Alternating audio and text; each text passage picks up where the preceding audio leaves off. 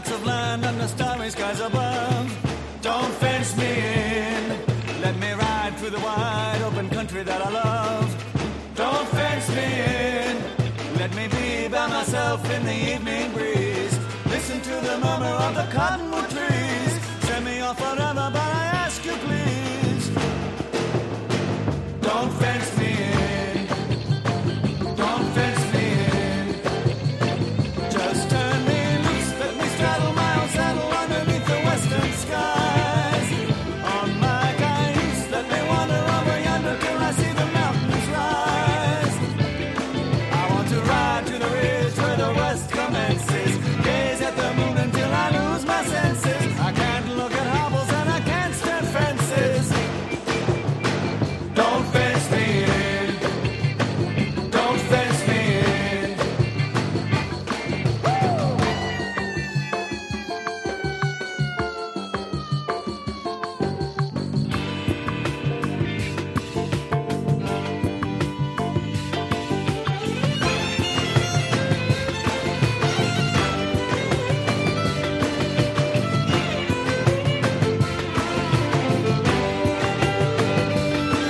Give me land, lots of land, and the starry skies above. Don't fence me in. Let me ride through the wide open country that I love. Don't fence me in. Let me be by myself in the evening breeze. Listen to the murmur of the cottonwood trees. Send me off forever, but I ask you please. Don't fence me in. Don't fence me in. Just turn me loose, let me straddle my own saddle underneath the western skies. On my cayuse, let me wander over yonder till I see the mountains rise. I want to ride to the ridge where the west commences. Gaze at the moon until I lose my senses. I can't look at hobbles and I can't stand fences. Don't fence me in. Don't fence me in. Don't fence me in. Don't fence me in. Don't fence me in. Good morning, everybody. Happy Monday, people. What the hell's going on with you people? What are you doing? What's going on? Is it the post full moon that gets everybody? I don't know. Lots of strange behavior over the weekend from people that I normally generally associate well with. I was pretty impressed with the magnitude of ridiculousness that I saw over the weekend. Like, I have time for that.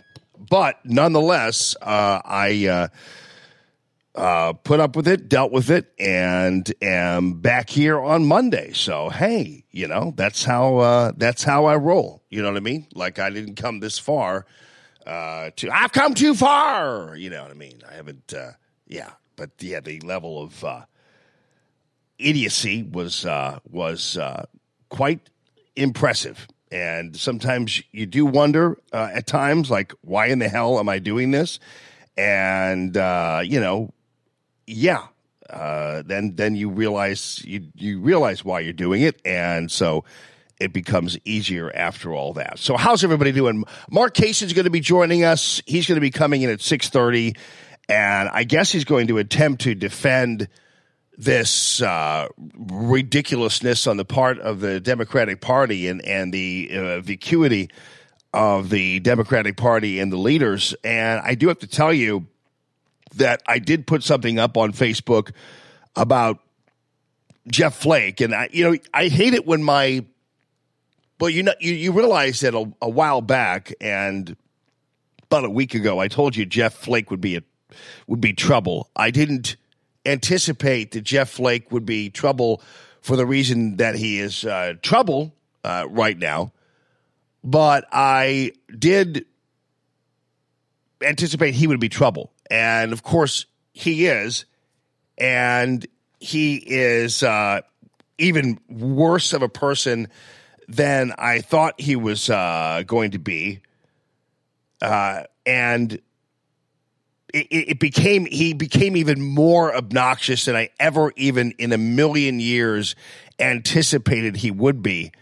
And so he is appearing on 60 Minutes with Coons, and you realize that Coons is one of the guys who decided that he was going to be the guilt before innocence guy. But it just so happens that Jeff Flake is good friends with Coons on the other side of the aisle, the old Good Old Boy network there in the Swamp Good Old Boy network, and decided that he was really actually going to be the guy who takes the mantle for decency, I guess you could say.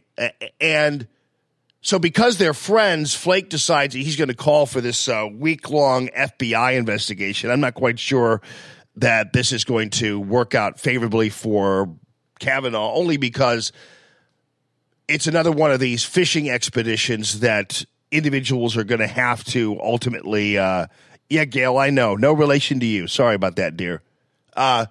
It's Coons anyway, so, But keep in mind, and I pointed this out on Facebook yesterday, and this is if you watch 60 Minutes, and I didn't, the program I used to watch, it was after Mutual of Omaha's Wild Kingdom. I'll never forget that.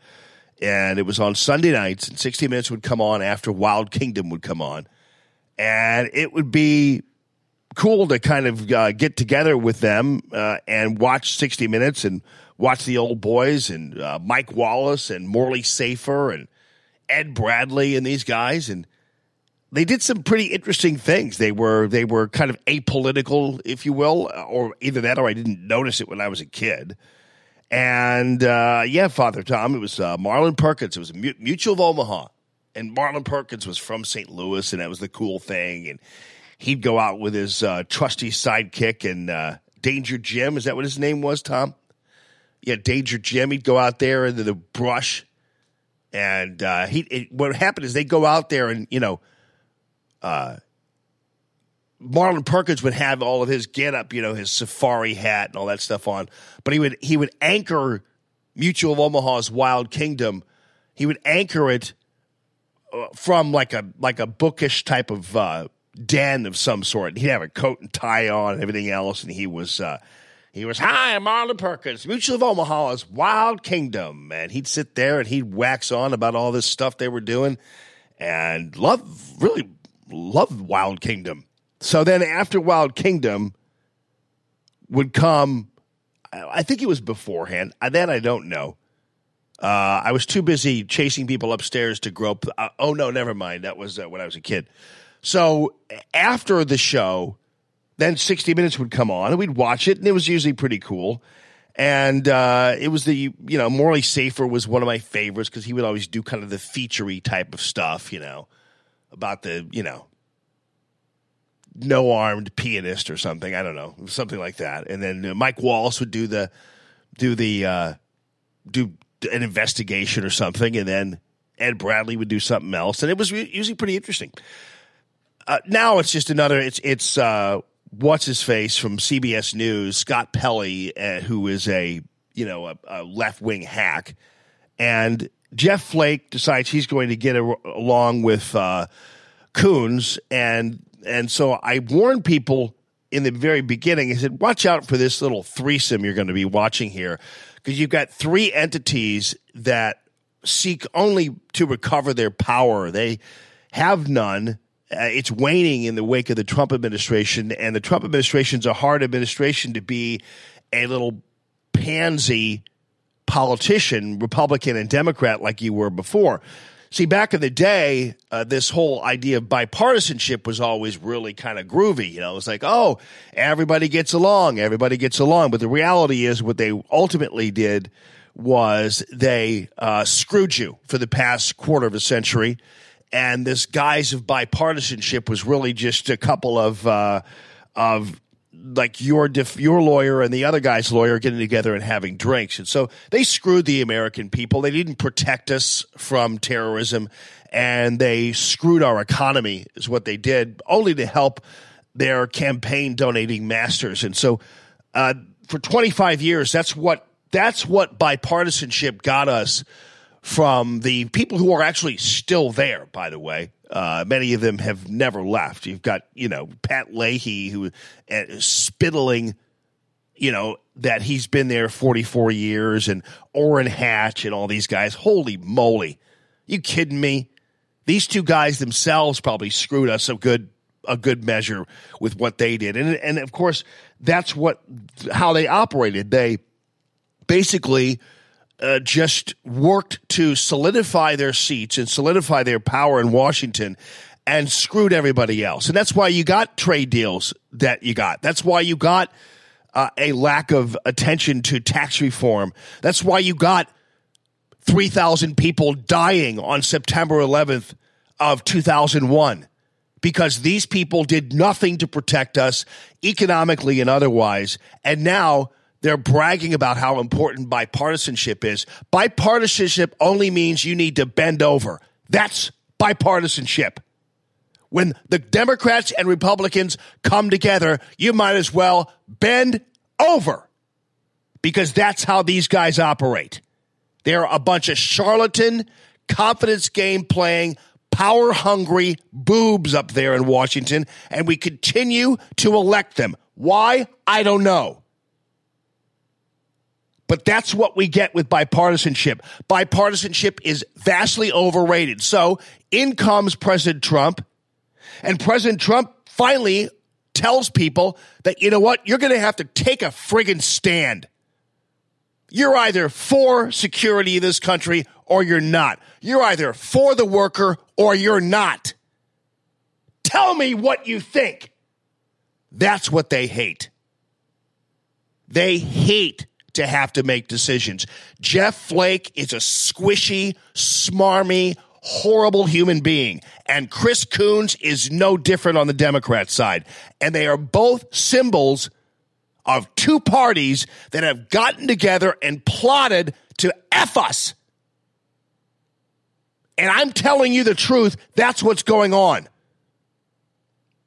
Because you tell me what you have to show for bipartisanship for the past 25 years. You tell me what you have to show for it. Where are we right now? If it weren't for President Trump, this place would be in the tank. So I'm sorry for being a little bitter this early in the morning, but I watched these people, the tape of these people on 60 Minutes. It disgusted me. Not because of the Kavanaugh thing or anything else, but because it was so representative of the swamp that has drowned our asses for the past 25 years. And again, you tell me what you've gotten out of 25 years of so-called bipartisanship. You tell me what you've gotten out of 25 years of these a-holes sitting there in a Senate committee meeting talking about what lifelong friends they've been. But, the senator from the great is a friend of mine, but, enough of your friendships. Get up there and fight for something for once. Instead of fighting for a check to put in your campaign coffers. Get up there and fight for something at once. So President Trump comes up, and President Trump finally makes these people stand up for what they believe in. They hate that. Why do you think you're getting so much resistance from the Republicans and Flake and those people? Flake, let me tell you something. Go down the line. Go to Flake's bio. What does he have to show for 6 years in the Senate or 12 or whatever it happens to be? Tell me what he's done.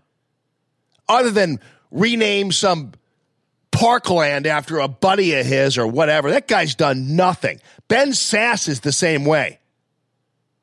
Just because you go up there and vote doesn't make you a critical cog in the wheel. You've got to do something to help the American people, and they haven't done that. So Jeff Flake has been forced to actually be a conservative, and he doesn't like it. He doesn't like to have to take a stand. The Democrats certainly don't either. And so that's what you get. You get this namby-pamby little frat party we see on 60 Minutes with Jeff Flake and his buddy Chris Coons. And now buddy there. Oh, let's go back to the old days. That's right. Let's go back to the old days when Republicans and Democrats got along with each other. Yeah, let's go back to the old days when they were screwing us left and right, because that's what we have now. So President Trump came, and there was a new sheriff in town, and these people didn't like it. These people didn't like it at all. And Jeff Flake was more than happy to send the Republican Party the way of the Whigs, because that's where we would have sent them. Had the Republicans lost this election, that party would have been dead. And so these people Flake doesn't care, but if you're a Republican and you're currently in Congress or in the Senate, or you're even in a statewide office, you ought to be on your knees thanking President Trump profusely for saving your ass. Every time his name is mentioned, you ought to be genuflecting the way he saved your asses. That's what you ought to be doing. If it weren't for President Trump, half these Republicans you're seeing now wouldn't even be in office. And then we had to listen to all this idea that, President Trump's going to ruin the Republican Party. He's going to destroy the Republican Party. It will never be the same. And we're like, yeah, that's kind of our purpose. Because you're damn lucky that President Trump didn't run as an independent, because both parties would have been screwed at that point. He probably should have run as an independent, but it was, we would prefer, because the Republican Party happens to be the best thing going right now for conservatives. There was a possibility that we could just simply say, let the Republican Party die. But we didn't do it. And President Trump saved the Republican Party single-handedly. And we got to listen to Jeff Flake on 60 Minutes complain about, the level of discourse and where we go. And his biggest beef was with Kavanaugh challenging the senators. And I'm thinking to myself, are you freaking kidding me? Most of these senators have an IQ level probably about a quarter of what Kavanaugh's is, and have worked probably a quarter of the effort that Kavanaugh has in his lifetime. And these guys sit up there acting as if Kavanaugh has to kiss their ass. These guys who are only there because they happen to raise enough money to get there. Come on. Kavanaugh has to go and kiss their rings? Jeff Flake? What the hell has Jeff Flake done in his life? I mean, come on. So that was the biggest beef, and now we have a week of just another week where people are going to just make up more lies about Jeff Flake. That's about Brett Kavanaugh, and that's what we're going to put up with this week. How do you have a week-long FBI investigation? How does that happen? And of course, Comey's chiming in about how, it needs to be long. It's come on, all the usual suspects. So it's drove me nuts, and having to deal with these two guys, and then of course you have the media, which is entertaining this little butt boy festival between these two guys, and so the media loves Jeff Flake and Chris Coons. They love this because they finally have been able to latch on to somebody, politicians who once again depend on them. Because Jeff Flake and Chris Coons need the news media. The news media can't stand the fact that Donald Trump doesn't need them. They can't stand the fact that Donald Trump is telling his own story. That infuriates them. Oh, President Trump shouldn't text. That's bad for President Trump to text. He shouldn't be tweeting. Stop the tweeting. Of course you want him to stop the tweeting because you want to tell his story. You want to be the one to launder the statements that come out of his mouth. You don't want the president to tell his own story. You want to tell it for him because for the past quarter century, and I'm only going quarter century, I could go half a century, I think. But for the past quarter century, you've been the one telling us what people say. Now we hear what people say out of their own mouths and out of their own tweets. And that's great. That's what we want. The media can't stand it. They hate it. So they want to go back to the good old days, too, when these pansies like Jeff Flake and Chris Coons go crawling to them for an interview on 60 Minutes. That's what they want. It's their perfect world right now, this 60 Minutes deal.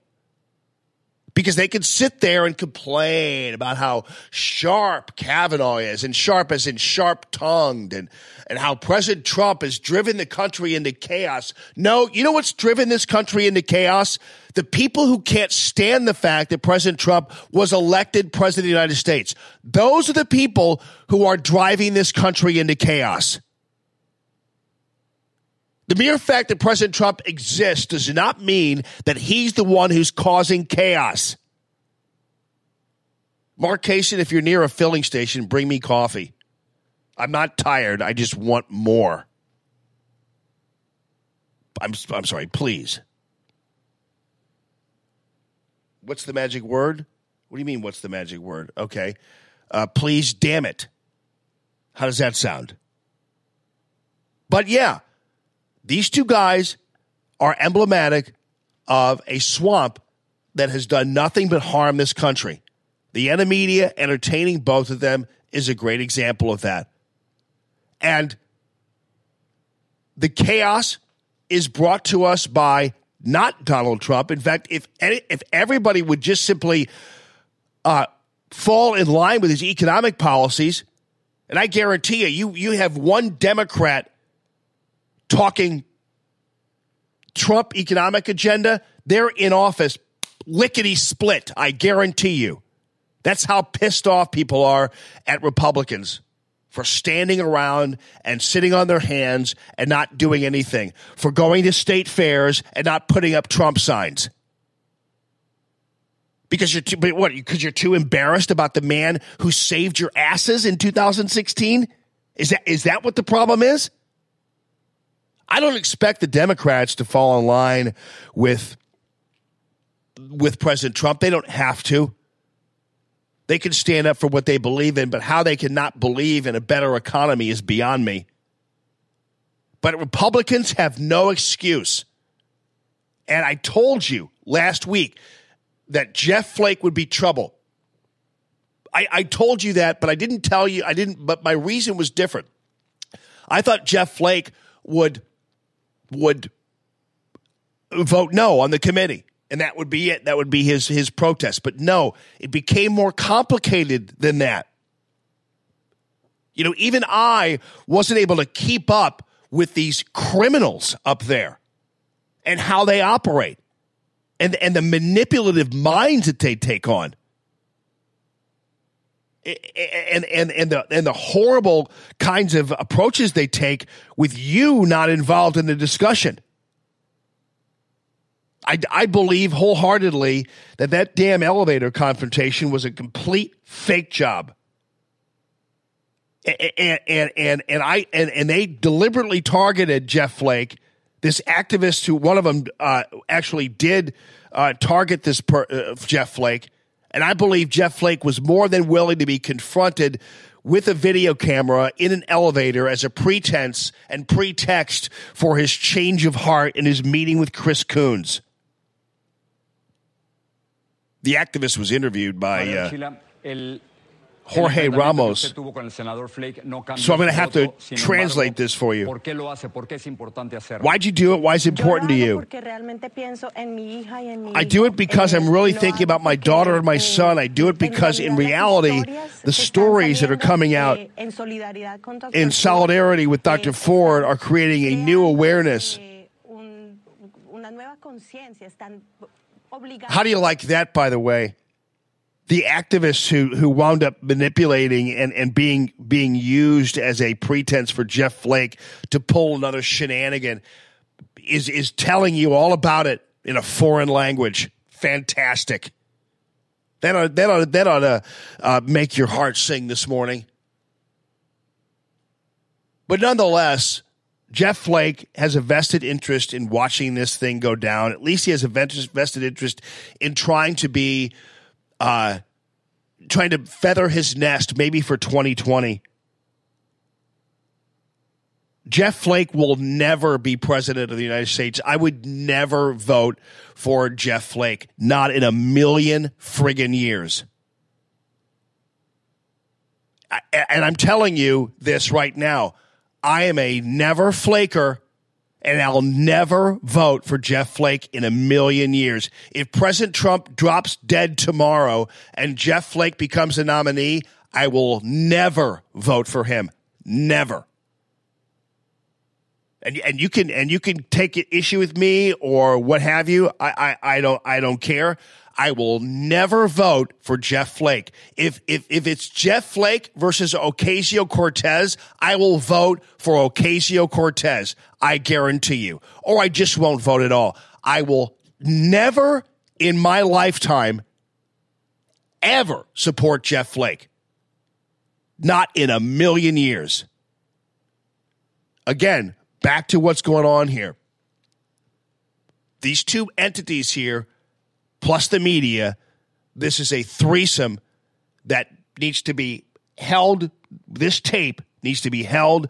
And so you can watch it over and over again and look at these symbolic entities, these entities that are symbolic of your quarter century of screwing. Jeff Flake and Chris Coons have zero interest in you. They don't even care about Kavanaugh. They don't even care about Ford. They care about recovering power that they have lost for the 2016 election, and they'll do anything to get it back. And the media has a vested interest in entertaining these guys because this is this is the old days. This is here comes John McCain again on the Sunday morning shows to throw conservatism under the bus and maybe kill a few more soldiers. Here he comes, John McCain, just like that. The media loved John McCain because John McCain was always so ready to screw his fellow Republican. He was always so ready to throw his fellow Republican under the bus when he wasn't so ready to send troops to their deaths in Syria. That's just, so now we have the new John McCain. We thought that since John McCain was dead, that the likes of Lindsey Graham, that they apparently now are free to roam the cabin, which is great. Mitch McConnell's the same way. They're all like, ding dong, McCain is dead. Let's live a little here. But Jeff Flake, no, there was a market for a John McCain Republican, wasn't there now? A small one, but there was a market for him. And so there you have it. There you are with Jeff Flake on 60 Minutes. And you know, I told you everything I needed to tell you about the Republican and Democratic Party, the good old days. It's kind of like why blacks when they do the baseball reminiscence, you know. I'll never forget Chris Rock when he talked about baseball and why blacks shy away from, you know, the baseball lore, you know. The good old days. And Chris Rock's like, yeah, every time I turn around, they're playing like music from 1870 and showing these guys in their knickers and stuff like that, wanting to go back to the good old days. It's like, those weren't the good old days for us, I'll tell you that. Well, I have some symmetry and some sympathy with Chris Rock's feelings when we talk about the good old days of politics. The good old days of Tip O'Neill and Newt Gingrich and all those back-slapping guys talking together and, you know, negotiating. It's like, oh, yeah, right. Every time you guys got together to negotiate, it was time for us to have to bend over every single time. So, again, I'll just remind you, President Trump comes in and he wants people to take a stand. He pushes people to make their presence known. Are you for border security or are you not? Are you for the blue-collar worker or are you not? Are you for the small businessman or are you not? And these guys hate that. They hate having to make these kinds of decisions because, first of all, they like it. They liked it better when you weren't involved in their lives. They liked it better when they didn't have to deal with you people. You know, how the National Review, I think, described you as a room full of grievances, right? The National Review, your Republican punditry central. Your good friend, our good friend George Will, was up there on television talking about how you and me were a bunch of rubes with a list of grievances. Remember all that? Do you remember all that? Do you remember when Chris Steyerwalt and Dana Perino and some of your friends over at Fox said the same thing? You remember that. Yeah, those Americans out there in Altoona, they just are a bunch of white, grievance-filled Americans. And we won't even, but the only reason they had white grievance-filled Americans is because they didn't go bother talking to any black people because they presumed that black people would all do the right thing and vote Democrat. Oh, yeah. Why talk to black people when black people will do everything that we tell them to do? So they're just going to vote Democrat anyway. Well, check this out. They didn't. And our grievances turned out to be the basis on which a new president was elected and a basis on which problems were resolved and solved. We have a booming economy right now with wages increasing, the lowest black unemployment rate we've ever seen, GDP close to 4. Manufacturing is coming back. Coal mining is coming back. Steel workers are coming back to work. And incomes are being more kept in our pockets. Small businesses are growing, hiring people. That's what our grievances turned into. But I'm telling you, if these National Review Republicans and these conservative commentators like Glenn Beck and Dana and all these other people, if they had it their way, it'd be the same old thing. Look, I have a new book on how Hillary Clinton's evil. Buy my new book. That's what they wanted because they loved it when everything was just hunky-dory. And Republicans loved it too because they could tell you that, oh, we can't do anything because Hillary Clinton's in office. We're trying, but we just can't do it. We'd love to do that, but we just can't because, we have that evil Hillary Clinton. You know what you need to do? Write me another check and send me back to Washington so I can fight for you. You guys know what I'm saying, right? They wanted Hillary Clinton to get elected, so they didn't have to do anything. Oh, yeah, isn't that Hillary Clinton? She's evil. She's terrible. Write me a check and send me to Washington so I can protect you from Hillary Clinton. That's what I'll do. And by the way, I'm a conservative commentator now. By the way, Hillary Clinton's horrible. I wrote an entire book on how Hillary Clinton is horrible, and I'm going to tour the damn globe. And my ratings will soar because I wrote a book about how Hillary Clinton is horrible. They wanted this. They wanted Hillary Clinton to be elected into most Republicans of the swamp nature did. They wanted her to be president because it's easy. They didn't have to do anything, and they had a built-in excuse. President Trump comes, it's kind of like the new boss. The people who love just kind of shooting paper wads at each other for a while and just kind of keeping their sales at some regular bottom line. Suddenly the new boss is in. He's like, we don't like the bottom line. We like the upper line. We don't like the surface. We don't like the zone. We like the upper zone, the stratosphere. That's what we're going to be doing from now on. We're going to actually work. And so President Trump comes in. He's their worst nightmare. The few conservative commentators who didn't like him because they thought their ratings were going to go down. If there was a Republican in office, it's much better when there's a Democrat in office because they can scream and yell into their microphones about how terrible everything is. So, and then they can sell their books. That's just it's that simple. There was no one in the conservative media except for me and maybe Jimmy Hoft and a couple others who supported President Trump. Because most of the people, and I know this for a fact, most of the people were just making calculations. They thought that to have a President Trump and to have a Republicans in office, there's nothing to scare people about. There's nothing to menace people with. But if Hillary's in there, hell, Republicans and conservatives have yet another 4 years to complain. So that's why when President Trump came in, he menaced all these people and drove them all nuts because they finally had to do something. Well, I can't talk about the border, and so they confuse. They want to. They're asked about the border. They're asked about the economy. They're asked about the American worker. They're asked about terrorism, and they beg off. Yeah, but.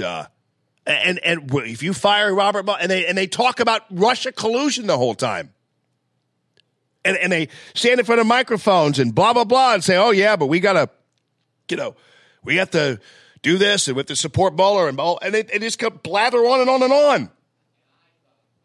But and then you have someone like the Democrats who they can't stand this either. They're running amok.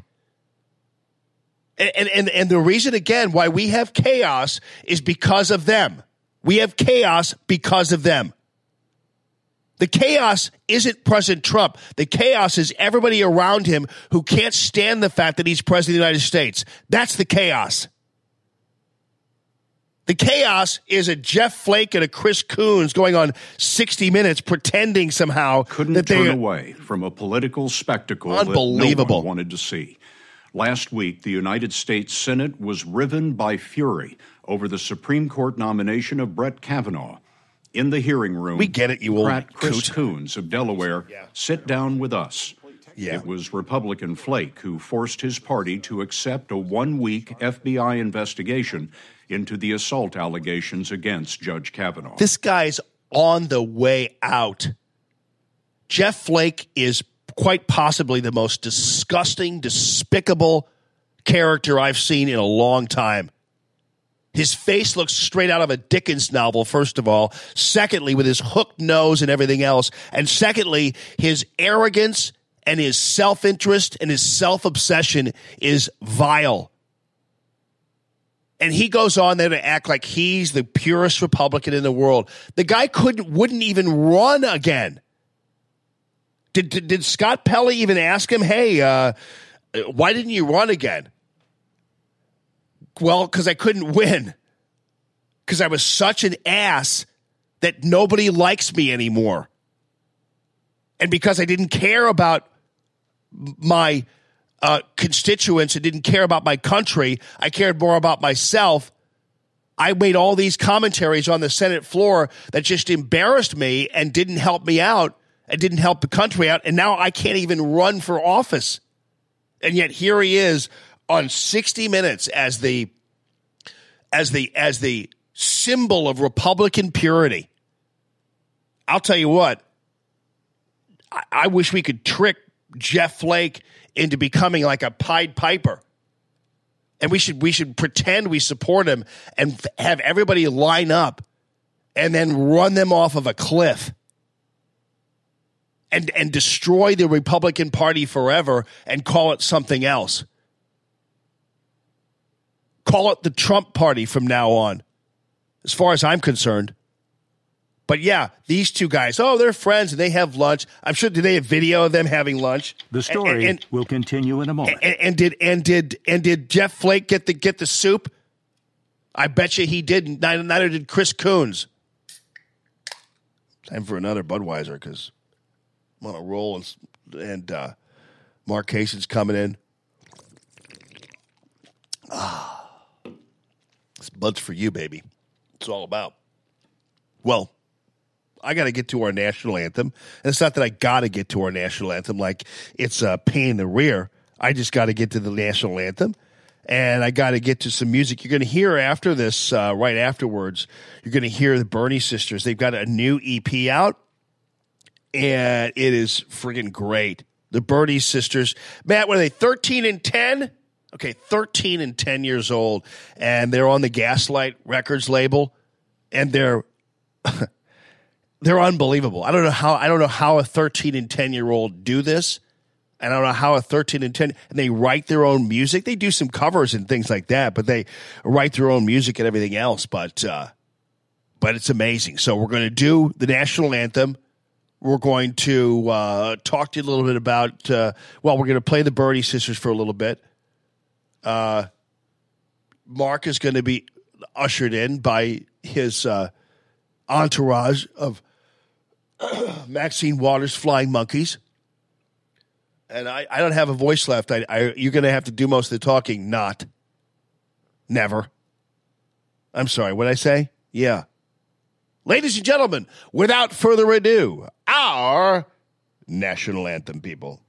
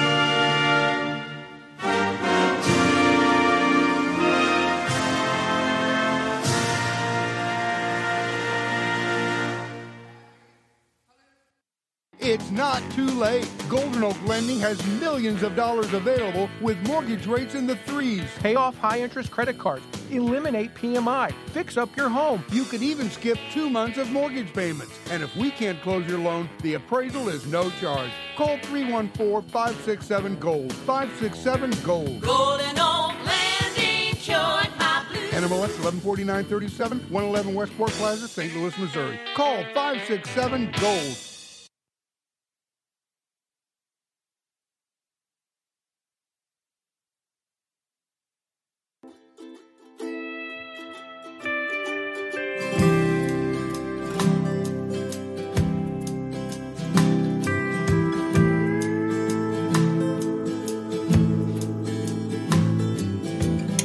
I don't want to play any more games.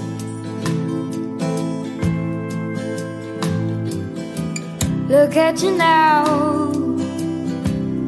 getting all of the fame. Doesn't matter anymore. Everything I say, you will always say more. And what I really think, you don't wanna know. Shouldn't call you in now.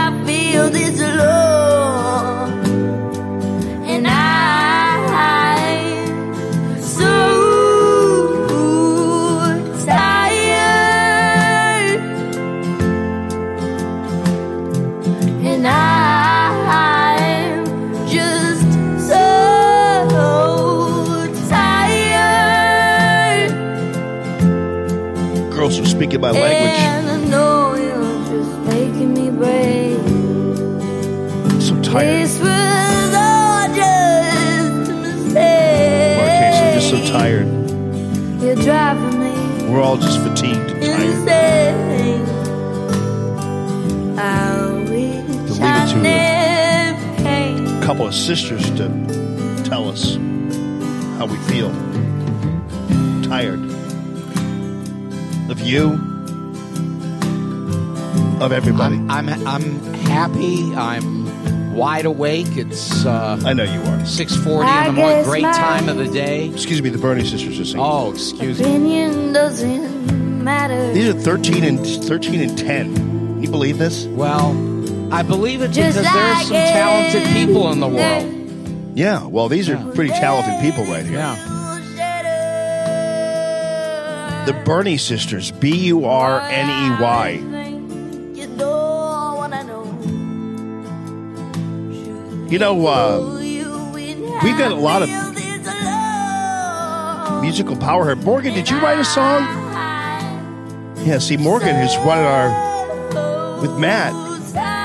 She has a song out there too. I gotta pick up that. I gotta find that. All these original composers out there. Good morning this morning, everybody. The Bernie sisters. Where We Stand is the album. It's the EP. And then Tired is the song. So Gaslight, pleased to present the Bernie sisters. And check it out. Facebook isn't pulling me off of this thing. Because we right. No, they own this right. music. No, that's great. Yeah, I'll play the Bernie sisters all day long. So anyway. Where's Arlo Guthrie and Phil Oakes when we need them? Yeah, right. Oh, man. This thing. By the way, thank you for bringing me the coffee. And Ben Murphy, thank you for the coffee as well. Yeah, but we both stopped, yes. You guys have to know after that first segment that you probably thought I really actually didn't need coffee. Did you? I didn't assume anything. You asked for coffee, I brought you some. I know. I made no assumption. Well, I know, but I was fairly angered. Whoops. Is this them too? No, this is Gangsta Grass. This just came up accidentally. Well, barn burning. What's Gangsta Grass?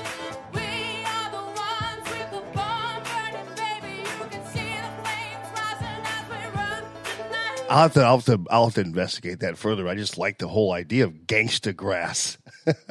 Hey, I try to stay away from all this new music. Oh, what you do you? Yeah. Why do you try to stay away from all the new music? I don't know. Mark? My wife listens to all that junk, watches those programs. I can't. Those hippies? You don't like those hippies, do you? The old ones, the good ones, the all right. classics. You have some time, right? A little time? A little bit. Okay, because did you see Saturday Night Live? Okay, I saw Saturday Night. I thought it was pretty funny. How do you like Kanye? You got to love Kanye, don't you? He's awesome. But let me get to the open here. But this is pretty funny.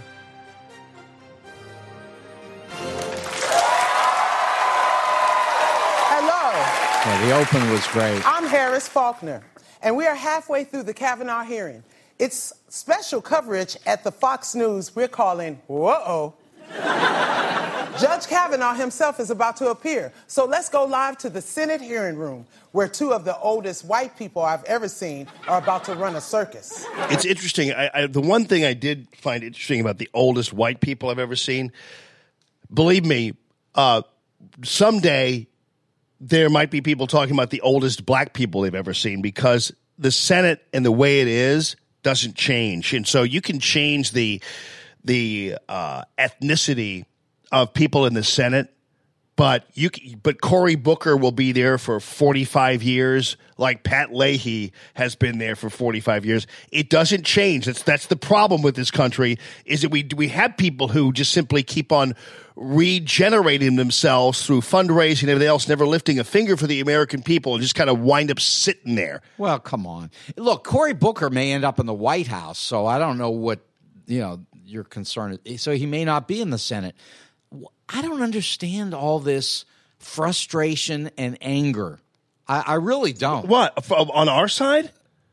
Really? We're not frustrated and angry. Yeah. Well, yeah, okay. Frustrated is anger isn't the word.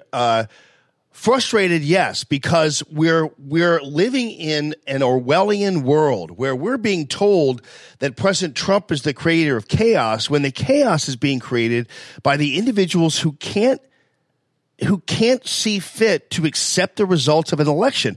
And you even said it yourself. The entirety of this whole deal with Kavanaugh is all about, not about Ford, not about rape, not even about Kavanaugh. It's about Merrick Garland. Yes, it is.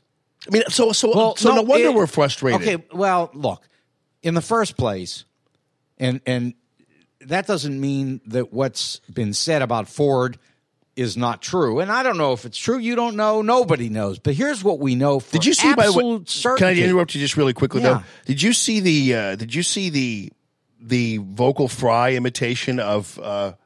It got somebody kicked off of Twitter. No, I didn't see it. Okay, well, anyway, go ahead.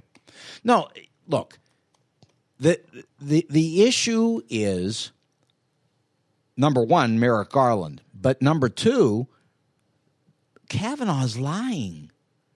All of his friends, the people who like him, they like him now. They're Republicans.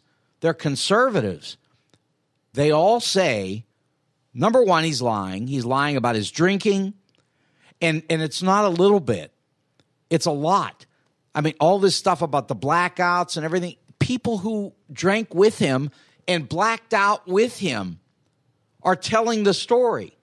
So, and you can read it in the New York Times today. The guy says he's going straight to the FBI, and he's going to tell his story to the FBI. There's a lady, Liz Swisher, is telling the same story. Right. Where did this thing They're about all from Yale? Where did this They're thing all about his going? buddies. Where did this thing about going straight to the FBI? Like, what does that mean? Well, it means that Donald, as usual, lying.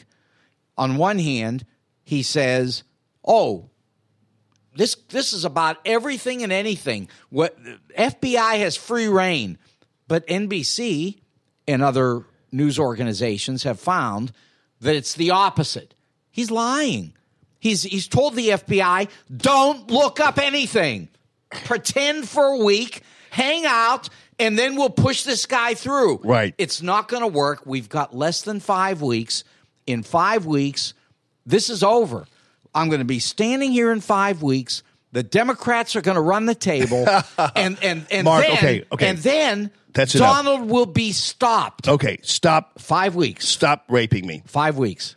The first of all, this is not going to happen. Kavanaugh will be confirmed. We'll find out. And then you guys are just going to yell and scream and yell at people in restaurants even more. I'm telling you. Not I. I'm telling you, this is not going to help the Democratic Party. People, you all make people uneasy. Nobody should be yelling at anybody in restaurants. Right. And nobody's going into anybody's homes. You know, that story. Well, you're damn right they're not going into anybody. They're not going into my home. Yeah. But I don't think they meant it that way anyway. I think what they meant is they come into your home through the media, which they do. Oh, right, yes. And that's good. That's good. good. Even then, they still don't get into my home because that TV isn't on. You can turn it off. Right, exactly. I watch all this junk. Well, okay, you guys keep on. Here's the deal. You guys so far have existed on conjecture. You've so far existed on things that have no basis in. You have no factual proof. Okay, so that Brett Kavanaugh harmed this woman. None. No, look, we don't know. And you know what? And we're never going to know. Even if Kavanaugh did black out, we know he's a liar.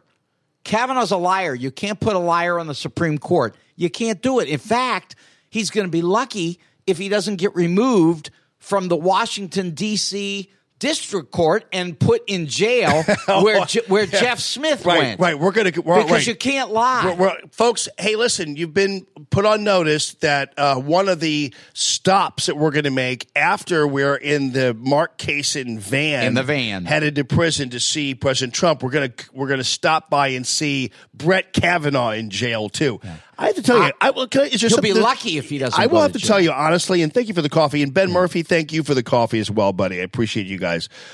Is you guys, and again, you've been defensive of me with the whole Stacey Newman thing for a while. I get it. I appreciate that.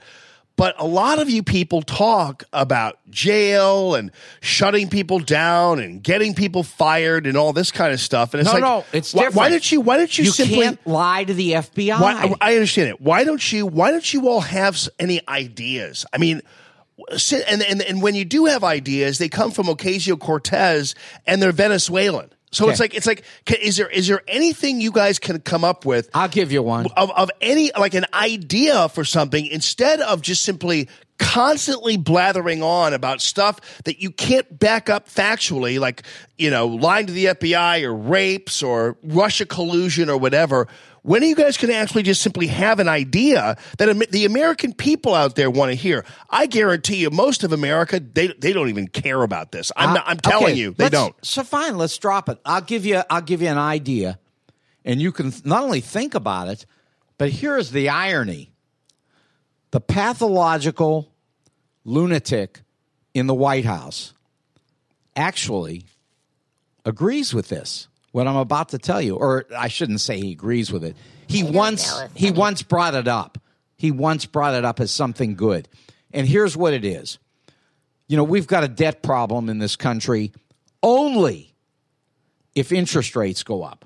Because right now, we pay our debts, everything's fine, inflation is low, the economy is strong, the Obama economy continues to move up, which it will stop soon enough. Right, yes. And the economy will be in jail. And we'll all argue about who caused it to go down because Donald will say, they did it to me. Okay, anyway, look, here's the thing. Here's the idea.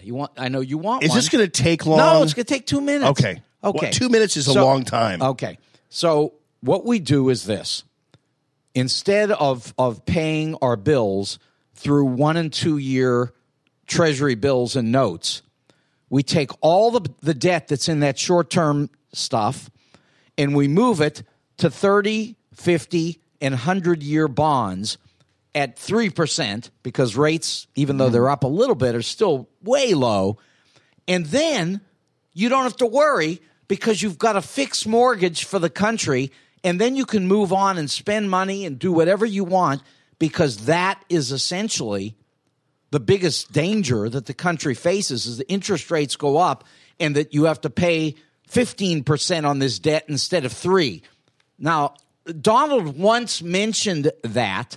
Somebody probably put it in his ear. But he's been in office for 2 years, and he's never come near this. And I got to tell you, even people from Dow Jones have written about this, articles. I could send you the articles. I know you don't necessarily want to read it all, but I can just tell you that it's an idea. It's a great idea. We don't need it. We only need ideas coming from the president we elected in 2016. He mentioned it. Yeah. So, well, good. Then it's a good idea. He hasn't Fantastic. He hasn't followed it. Right. He's gone in another direction because he's insane. Because you guys keep pushing it. You guys, he hasn't gone in any other direction, Mark. You all have gone in other directions. President Trump has kept solely, securely focused on our economy and our borders and our security. Yes, he has. And world peace. Really? Yes. Okay. Look at what's out there. Stop complaining about something that doesn't exist right now. I shouldn't even get into this with you, but I mean, which is talking about Donald J. Trump, because there's nothing you can talk about because he's a pathological liar who's schizophrenic or something, and whatever he is, he's going to be dragged out, as we talk about, in a straitjacket. They'll put him in an orange jumpsuit with Junior, and you and I will go visit him with cameras from our next television show. Do you think if I replay this, because Rachel Butera lost her Twitter account, and so it was deleted because she put this up on Twitter. She's actually a supporter of Christine Blasey Ford. She's actually a supporter of hers, but notice that her voice, she's a voice impressionist, and she imitated her voice. because Christine Ford had that little I'm just a baby here in Washington, and I'm going to talk into this thing. I think it's a microphone. She's don't know. a college professor. I'll have to look through my big glasses to see. She's a if I college can see professor. You don't know how comfortable she is in front of a microphone normally. No, I don't. Yeah, you're assuming that she could just walk into any studio and feel fine? Yes. Maybe she can't. Well, I don't know. I don't know what would make her talk like this, though. But either way, I thought it was pretty funny, though. To tell you the truth. He's listening to the Dr. Blasey Ford testimony. She's good. About Brett Kavanaugh, but this is how I sound. It's a surprise to even me that I talk this way, and I'm a doctor and a grown woman. I sound like I'm still back at that high school party. I can't help it. I just have this kind of a voice, like a baby, even though I'm a doctor. And look, in this country, we're allowed to do these things. That's great. Well, I mean, it's funny. She's good. Well, because this lady's talented. Because in this country, I guess, why is it okay to mock the judge, but not okay to mock her? No, you can mock everybody. I don't know why. We don't kill people for mocking Muhammad. But you can listen to my testimony and hear that. She's a supporter of Christine Ford. But I just figured I'd even it up since since Saturday Night Live went off on Brett Kavanaugh. Order. We're calling this meeting back to order, this hearing back to order. That's right. We're back from lunch. I had soup.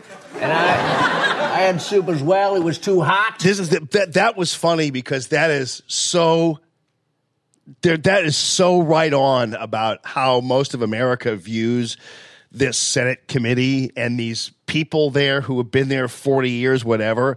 And it really is just the cloistered nature of these individuals in the U.S. Senate and beyond is so obvious. It's so swampy. I couldn't. Well, stop saying swamp. I couldn't. I'll pay you not to say it anymore. Hold on. I couldn't. I honestly could not tell you one thing that Charles Grassley, a Republican, has done in his 700 years as a U.S. Senator. I couldn't tell you one thing the guy has done. And I guarantee you couldn't tell me either. I couldn't tell you one thing that Dianne Feinstein in her 7,000 years as a U.S. Senator has ever done. Protect immigrants. Oh, you mean with sanctuary city support? Yeah, absolutely. Okay. Wait, yeah. That was like yesterday. Stuff. No, that's excellent. Okay. And by the way, that's another one. Do you know that there are now 13,000 children in cages all over the country? Their stories are in the paper today. They're moving them around. They're trying to hide them. Trump is trying to kill Mexican children. I haven't seen. I'm sorry. I haven't seen that on CBS News. Therefore, it cannot be true. Well, it's in the. Now it's in we the just Times. heard some very moving testimony from Dr. Ford. I listened to her and I kept a very open mind. And it's interesting how also that when Kavanaugh goes out there and defends himself, he's apparently temperamental. So, this is so Orwellian. It reminds me so much of the Nazi Germany attitude that if you dare speak up or say something, they put you in a straitjacket and call you insane or whatever. That they wanted Kavanaugh to do what other Republicans in the past have done, and that is wander away with their tail between their legs and go and sit in the corner like good little boys and girls do when Republicans and Democrats want you to behave a certain way. It was so sweet for many people to see Kavanaugh fighting for himself, a guy whose IQ level is probably 10 times of you pick a senator. And so he goes out there and he says, you know what, this is crap here.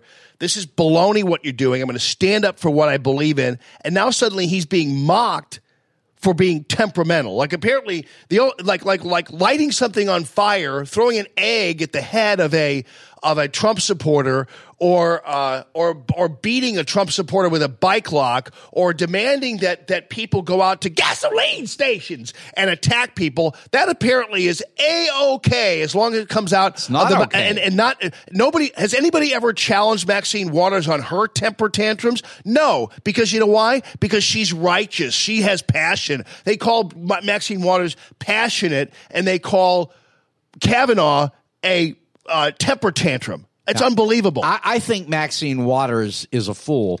However, Ocasio-Cortez is brilliant and outstanding and going to be somebody very important in this country. Have you seen her interviewed? Who, Ocasio-Cortez? Yeah. Oh, many times. She never answers the question about how she's going to pay for all of her welfare programs, all of her redistribution programs. Never answers it. Okay. There are ways to pay for these things, and I don't know if she knows, or maybe she just doesn't want to talk about it at the time. I don't know. There are ways to pay for these programs that are very sensible. And look, one of the things that we're headed towards. Give me one way to pay for the program that's sensible. Well, first of all, you got to grow the country. You mean the way President Trump is? Oh, stop it! I listened to you this morning. I agree with one thing that you say, absolutely 100%, and that is that bipartisanship is horrible. I agree. So we're 100% on. Yes, our side needs to fight for what we believe. And your side needs to fight for what you all believe, right? And trying to agree to make a deal. There's no deal to allow immigrant children to be put in cages. There's no deal. When I see, and I know you're not for it, but Donald is. He's sick. Very ill. Oh, stop! When I see Jeff Flake and Chris Coons together sitting on a 60 Minutes thing, I'm immediately clutching my rear end. Yeah, sort of the way I felt in an effort to keep them out of it. And I felt the same way about Harry Reid. Oh, yeah. Absolutely. Whatever happened to him, by the way? He retired. He got old. He retired. Old one-eyed Harry. Look, we don't want people like that. Now, you want real strong advocates for your position, and I'm surprised. I understand why you don't like Jeff Flake, but honestly, he's a scary guy to me. Oh, yeah. He's a conservative. Oh, I know. He believes in the things that you care about. But look, here's an example. How about this? Was Eisenhower a conservative? Well, let's put it this way. He was. Yeah, he would, but Eisenhower was different. He was a Cold War Republican. And he built the interstate system. There you go. There you go. Government.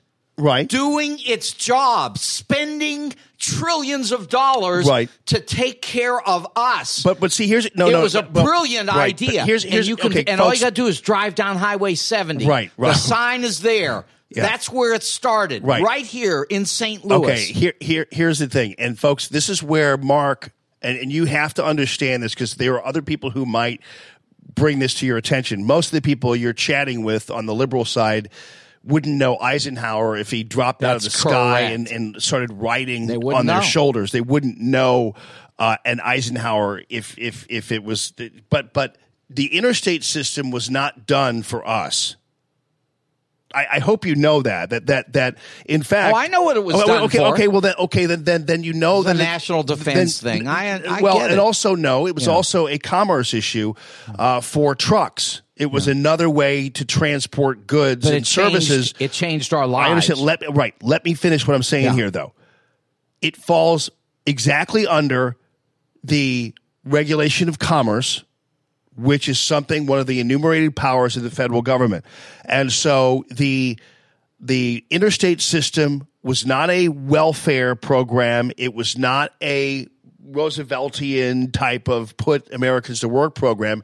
It was specifically designed for commercial activity. In fact, cars, if you get pissed off at truckers when you're on the highway, actually, it's you who actually doesn't really belong there. It's the trucker that does.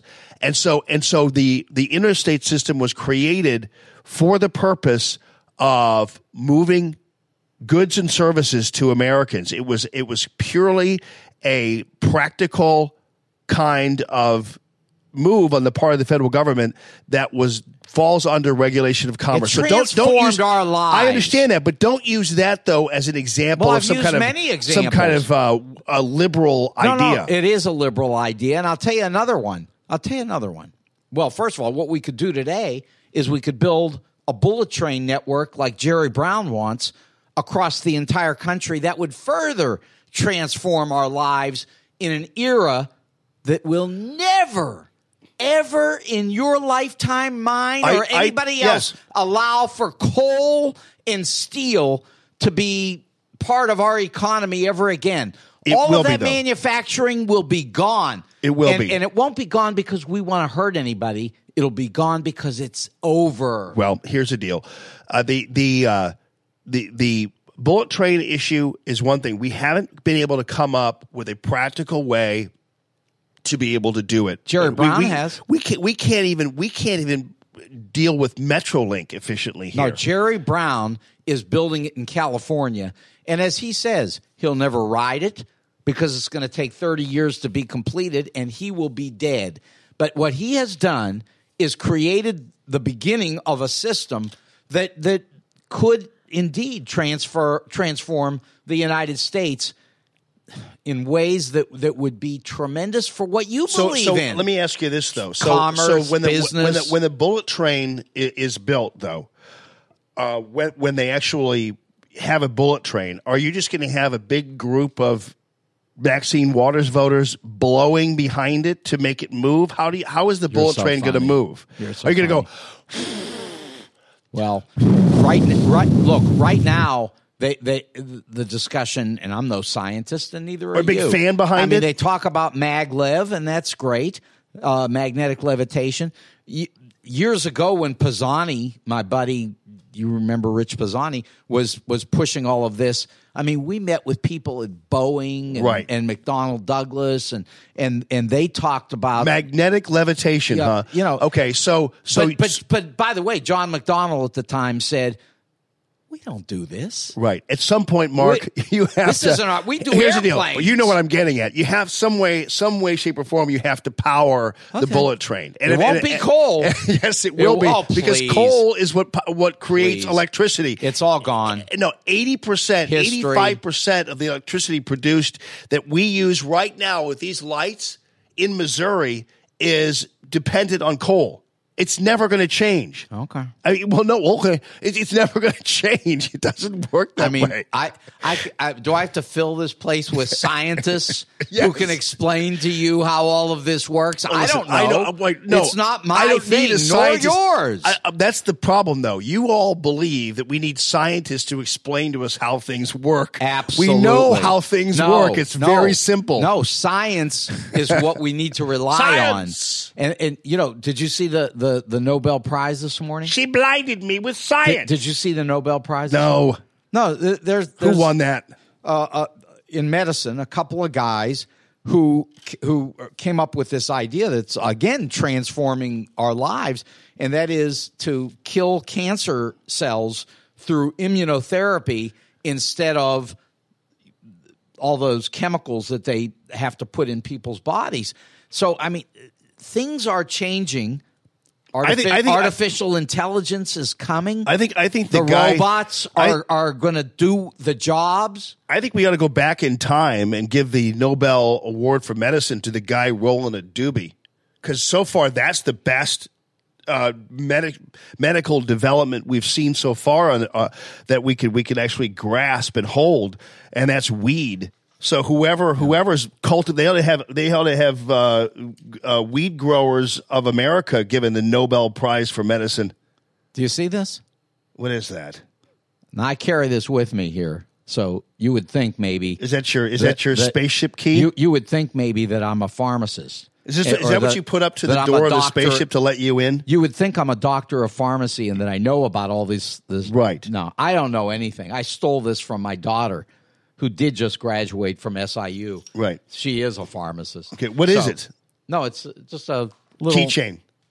No, you want to see my keychain? No, it's a little thing here that says, doctor of pharmacy, School of Pharmacy, SIU Edwardsville. Okay. But it's not me, so I don't really know this.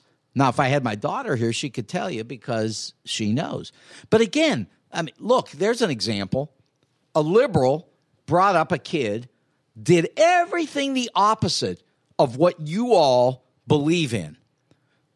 Refused. I told my kids, don't work.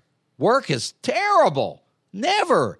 Don't take no responsibility. Just go to school, get grades, do what you got to do. And then when you grow up, you'll work and have a family, but not as a kid. But we do that. I was with some guys this weekend, some of your followers, and we talked about exactly this. I mean, all of this belief on the right. Oh, don't spoil your children. Make them work. Put them in a coal factory somewhere. Yeah. What's wrong with us? I tried to answer your question, but I got high. Roll another. I try to refute your bullcrap, but I got high. Yeah. And by the way, I think you're a fool. By the way, and you know why? Hey, what did Eisenhower say was the biggest mistake he made in his life? Still talking about Eisenhower? Yeah. Earl Warren, the Supreme Court. He said it was the biggest mistake he ever made in his entire life. But Earl Warren changed your life. My room is still messed up, and I know why. Why, man? Yeah, why, man? Because I got high. Because I got high. Because I got high. Because I got high. Come on, Mark. And all my friends got high. No, but I didn't. I didn't. No, I didn't. I was busy. It wasn't healthy. I was busy squatting and civil disobediently. That's correct. Attacking Ronald Reagan as governor of California. No, Lyndon Johnson. But look. Okay, can I give you one quick thing about Eisenhower? Because if you guys keep this in mind, the Eisenhower trick is the oldest in the book that liberals use, by the way. Were you impressed how ready I was? I know every trick. Of course, but I know that's a trick. One thing Eisenhower did do, I will have to tell you, that was a little bit off the grid, but again, the swamp existed even then, okay? Stop saying swamp. I'll pay you to stop saying swamp. The bureaucracy is your friend. So anyway, it is your friend. The swamp. Eisenhower. The swamp makes your life. So everybody out here, without the swamp, you would have nothing. Okay, stop it. Stop it. You're making me laugh now because you do not believe that. I do believe it. No, you don't. The swamp. Listen, I gave you that article for you to read on the airplane about the benefits that come from the swamp. I love that's the world famous quote. If it weren't for the swamp, you'd have nothing. You would have nothing. You'd have chaos. No, we wouldn't. We have chaos now because you all can't accept the result of the election. No, Donald's done. In 5 weeks, the chaos is finished. All right. So one thing Eisenhower did do that I thought was interesting was that so the interstate system was created as a regulation of commerce issue. It was really a national defense general issue. welfare. You know, that it too. Really was. There were two big reasons why. Yeah. So anyway, the national defense issue came into play because there's a hotel. It's called the Greenbrier Hotel in West Virginia. And the Greenbrier Hotel is in the middle of nowhere, but it is the backup place for Congress. So if you went down into the Greenbrier Hotel below the hotel, there is an entire mock-up of the U.S. Capitol below it. It's a bunker. So that in the event of a nuclear war or whatever, they would ship all the lawmakers down there to hide in this bunker and still maintain the workings of the U.S. government. Because they thought the commies were coming. Right. So you go down there and there's like rooms and everything, and it's Cold War 50s type of thing, and rooms and everything down below the hotel. That's where, by the way, the Greenbrier Hotel, that's where the lawmakers were going on that train that crashed. Remember, they killed those two. They were going down to the Greenbrier Hotel with all their families to have a little fun. But Eisenhower actually rerouted the 68, Interstate 68, to go right through that area there, right by the Greenbrier Hotel, just to make it easier for all these swamp monsters to get to have a place to go and to make it easier. That's why 68 takes this really weird turn. I love the highway. I love it better than 70, but 68, because there aren't any troopers on there ever, and it's through West Virginia. But you know what 68 is also called now? No, I don't. The Robert Byrd Interstate Highway through West Virginia. Robert KKK Byrd. Yeah. All I can tell you is it's changed America. It has. It's saved us economically for a new era. And again, we always head for these new eras. We're heading for one right now. You know, someday we'll do this show and the robot will be standing right here. Because you'll need a robot. In fact, I have a robot. Yeah. Do you know? He's right here. Yeah. Do you know how much you can get a personal? And then I got to go to Clayton High School. Do you know that you can get a personal robot? Remember when we used to buy VCRs and they cost a couple $1,000? Yes. And then they ended up $25. Well, right now you can buy a personal robot, your own robot. It'll do everything for you. It'll just go right with you. Does a lot of great things. $20,000. I mean, that's not bad. Hi, I'm Adam. You can have your own robot. Baxter, it's called. Right. Okay. Yeah. Rethink Robotics makes it. Look, everybody's going to have a personal robot. Right. Everyone will. No, nobody's going to have a personal robot. It's called an iPhone anyway, and it's already been there, done that. Okay. Finally, before we go to Clayton High School, tell everybody at Clayton High School how awesome Kanye West is. And I'm hosting the season premiere of SNL with musical guest Kanye West. Kanye got that look. Oh no, what are you up to, Kanye? Oh, he's definitely gonna do something. He's having it for the show. He's wearing a Make America Great Again hat on. Hi, I'm Adam Driver, and I'm hosting the season premiere of SNL this week with musical guest Kanye West. All right, now you're Kylo Ren in Star Wars. Hey, Kanye, what you think your Star Wars name would be? Kanye West? That's about right. That's good. So anyway, Kanye West decides he's going to make a big presentation about President Trump and support him. And it looks to me, when I look at the some of the feed, Chris Rock has an Instagram where he's talking about how Kanye gave a speech. I want to cry right now, black man in America. Supposed to keep what you feel inside right now. He's wearing a Make America Great Again hat, Mark Kaysen. And the liberals. 5 weeks. It's not even 5 weeks. He understands, and they cut the feed because he was talking positively about Trump, and then he got booed. Take the fathers out the home and promote welfare. Almost over. About that? That's a Democratic plan. One person claps. There's so many times I talk to And he got booed for the whole thing. But the bottom line is, though, it's Kanye West who has some guts, and he finally gets out there. He's the one, by the way, who said that ridiculous thing regarding George Bush. You know, George Bush doesn't like black people. Remember that whole baloney? Well, apparently, though, he believes that Trump likes black people. And I believe he does too, as evidenced by the fact that we have Trump the lowest. Doesn't like anybody. Yeah. Okay.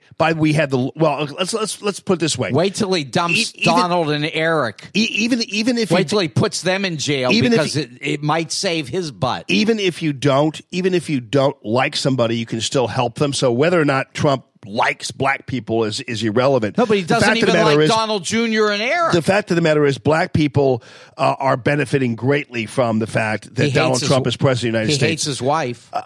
He hates his wife. No, he doesn't hate his wife. He sleeps with porn stars. Okay, he doesn't sleep when his wife's pregnant, Mark Kaysen, having a you guys, child. All right, get out of here. I mean, seriously, everything you guys are doing has no relevance at all, Michael Avenatti, to what's really going on and what's really important to Americans. So, Michael Avenatti. Thanks for the coffee. You're welcome. Love you all. See you, buddy.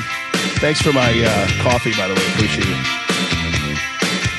You guys, now you know why when people talk about chaos, why there's chaos. Because the left is causing chaos because they won't and refuse to accept the results of the election. So every time we turn around, we're hearing reasons why they're being driven crazy, and none of them have to do with policy. They all have to do with Russia, porn stars, racism, Confederate statues. I mean, it's unbelievable. And even Mark admitted the Kavanaugh thing has no relation at all to Kavanaugh, no relation at all to alleged rape victims. Has nothing to do with it. It has all to do with getting back about Merrick Garland. That's what it has to do with. I put my Facebook post up yesterday, and I laid it all out there for you. This whole Chris Coons, Jeff Flake threesome we saw was a complete debacle, as I figured it would be. And yeah, there are other people who have been tricked into believing that somehow bipartisanship and Republicans and Democrats coming together is a good thing for the country. It never has been. Where have people been for the past 25 years? It's simply not. We are live here in the Discovery Design Studios, discoverydesigninc.com. Thank you, everybody, for your support of Rick and Jerry Pogue and the rest of the team out there and all that they do. And thank you also to Michael Proctor, Proctor spelled like doctor, proctordrapery.com. Michael has his mobile design unit. He'll drive right up to your doorstep. He's a guy who will be your interior designer. He's a guy who is a friend of mine, big-time Trump supporter. And if you're going to put your money into home improvement in this direction, when it comes to window treatments, I encourage you to put your money in Michael Proctor because he's a good guy. And Dr. Naputi recently hooked up with him. Love the fact that Derek Naputi is not only a supporter of the show, but a good friend of mine, and also now a supporter of my advertisers. So, and you know what? Check this out. Michael Proctor went to Dr. Naputi. So it's all one big happy family, and I appreciate these guys a ton. Thank you also, by the way, to Golden Oak Lending. We'll make sure you know that you might not realize your home value has improved, all right? So over the past couple of years since President Trump became president, the economy has been swimmingly beautiful, and that has paid off for you as a homeowner because your home values have increased even if you might not even know it. And so if you give Golden Oak a chance to give you a mortgage checkup, they'll qualify you right over the phone. You can lock in rates in the threes. 314-567-GOLD. That's 314-567-GOLD. Let Golden Oak Lending cure your blues. Come on, people. Happy Monday, everybody. Hope you all are well. And I guess a couple people wanted me to address something that happened with Henry yesterday, but he took his Facebook post down, so I don't think I'm going to have to. I don't think I want to deal with that now, unless somebody has some really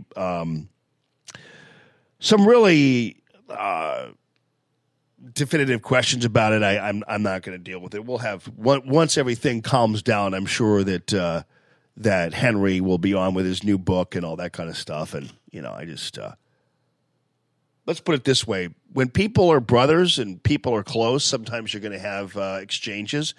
And I'm not. I've never been one to be overly polite. Sometimes I'll tell you what I think, and oftentimes I will tell you what I think in some ways privately, and I wouldn't expect my private viewpoints to be up there on Facebook necessarily, but sometimes they are, and I can back them. Let's put it that way.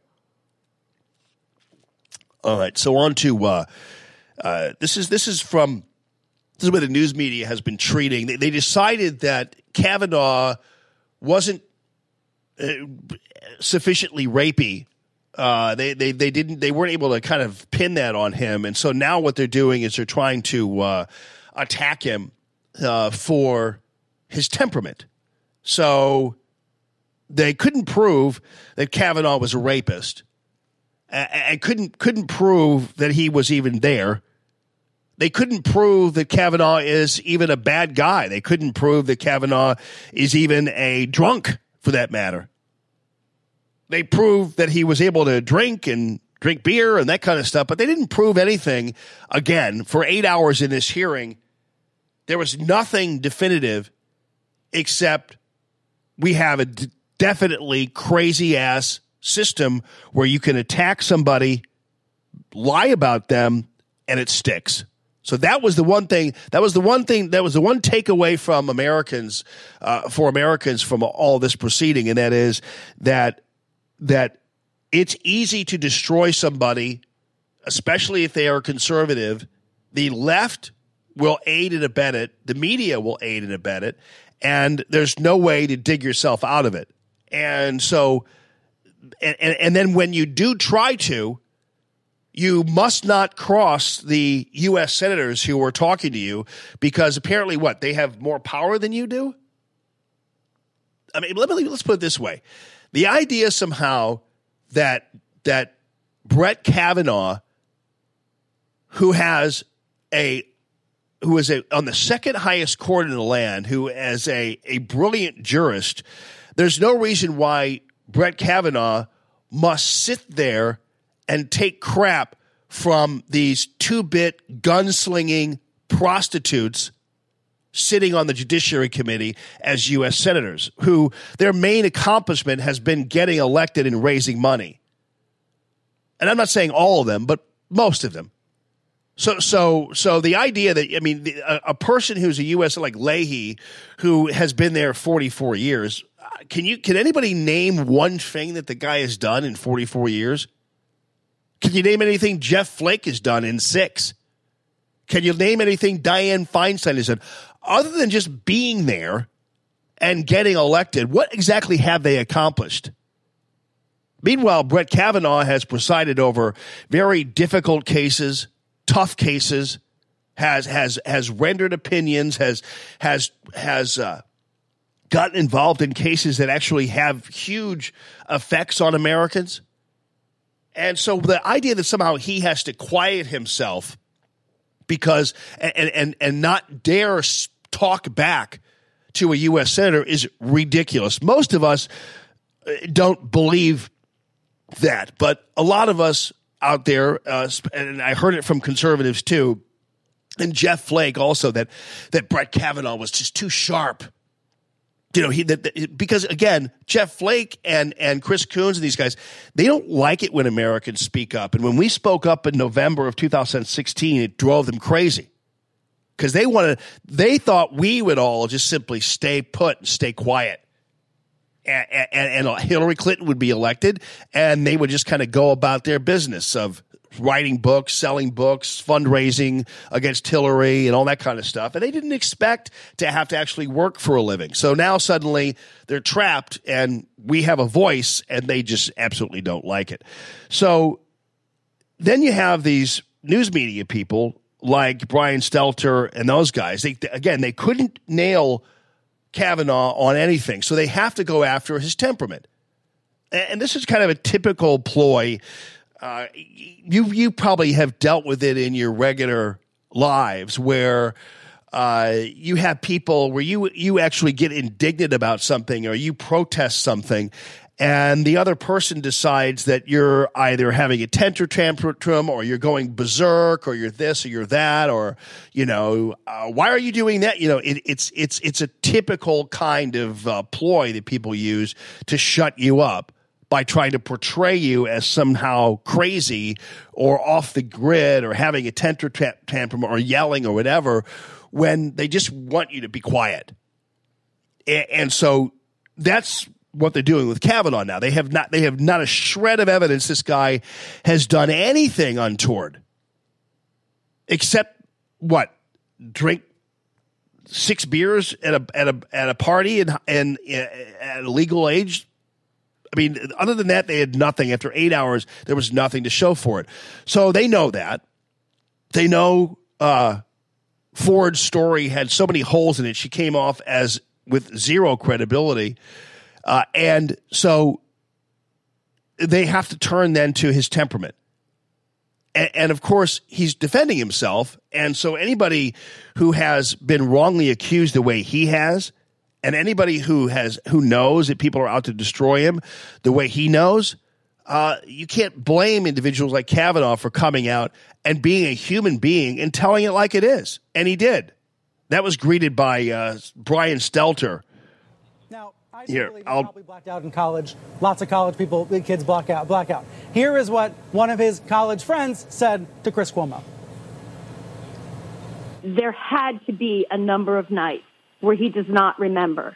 In fact, I was witness to the night that he got tapped into that fraternity, and he was stumbling drunk in a ridiculous costume, saying really dumb things. And I can almost guarantee that there's no way that he remembers that night. If Kavanaugh lied on Thursday, does that make him a fit Supreme Court justice? By the way, why did they do that interview on the phone? You wonder why they did the interview on the phone? They had a picture of the woman, but they did the interview on the phone. Now, you'd think that with all the technology we have and with you can get a camera anywhere, why would you do an interview on the phone? This wasn't like breaking news. Like I've seen them like when we've had earthquakes and things like that, or some fire or some major activity going on. You get somebody on the phone because it's just immediately it's breaking news. Why do you think Chris Cuomo interviewed this woman on the phone? Has anybody ever considered that? And the reason why, in my opinion, they interviewed her on the phone is because she didn't want to be interviewed on camera. And the reason why she didn't want to be interviewed on camera, well, I don't know, unless she was somehow bedridden in a hospital bed or something where she couldn't do it. But clearly, in my opinion, she didn't want to be on camera because you can always tell when somebody is full of it when you actually see their faces and see them talking, as opposed to just listening to their voice. And so, yeah, Linda, you just nailed it the minute it was coming out of my mouth. Yeah, you can't tell their body language. You can't tell anything.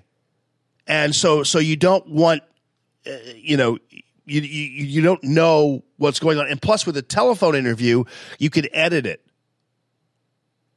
Or what have you. You can also, manipulate it, do whatever. But, yeah. Phyllis says, was she afraid to fly? Well, no, but they have satellite trucks and everything else out there, but that's funny, though. But why was she interviewed on the phone? That's really unusual. I've actually rarely seen an interview with somebody who's a newsmaker or whatever on the phone. And they didn't explain why she was on the phone. I don't know. Anyway, we'll move on. This is Stelter. But let's look at what you're talking about. I watched that interview with Chris Cuomo with another former classmate as well. That woman said, I think he drank too much, but I didn't see any inappropriate sexual behavior. Blacking out is a very specific question when you can't remember anything that happened. He is the only person, Brian, who can answer that question. How dare anyone say that they can get into the innermost part of his soul and tell him when he blacked out and when he didn't? Okay, so you know, right, that the news media now with this reliable sources, so they've established pretty much that they can't even prove that Kavanaugh even ever blacked out. Being drunk would not have been unusual for anybody in that era, and also at that school with the parties they had, and they couldn't prove that he sexually assaulted anybody. So Stelter then, after going through all of that, then has to turn to manipulating the story regarding Kavanaugh's temperament, because that's all they have. So they decided now to go ahead and make it and make it into an issue of his temperament now. So they accuse the guy of sexually assaulting somebody, right? They ruin his life. They destroy his family with lies. And then when he refutes them passionately, then he's accused of lacking temperament. I mean, can you believe the box that these people on the left put this guy in? And this happens every day, though. This happens to you. This happens to anybody who dares show any kind of emotion or any kind of fight in them. Suddenly, the temperament becomes an issue. Even Jeff Flake, what a beta pansy that guy is. Even Jeff Flake goes on television and attacks Kavanaugh for being too sharp. Oh, he was too sharp with the senators. Oh, is that right, Jeff Flake? Well, let me tell you something. We could use a few more sharp people in this country. And one of the sharpest people was Donald J. Trump, and he got elected president. The people who are dull and don't speak up and don't stand for anything, they wind up like you do, Jeff Flake, not running for office again. Because you can't win. And they wind up like you do, Jeff Flake, on television with your little buddy, Chris Coons, celebrating the fact that you've disrupted your mortal alpha enemy, Donald Trump's efforts to get Kavanaugh on the Supreme Court. I mean, that's all this is with Jeff Flake. I've been through it, though.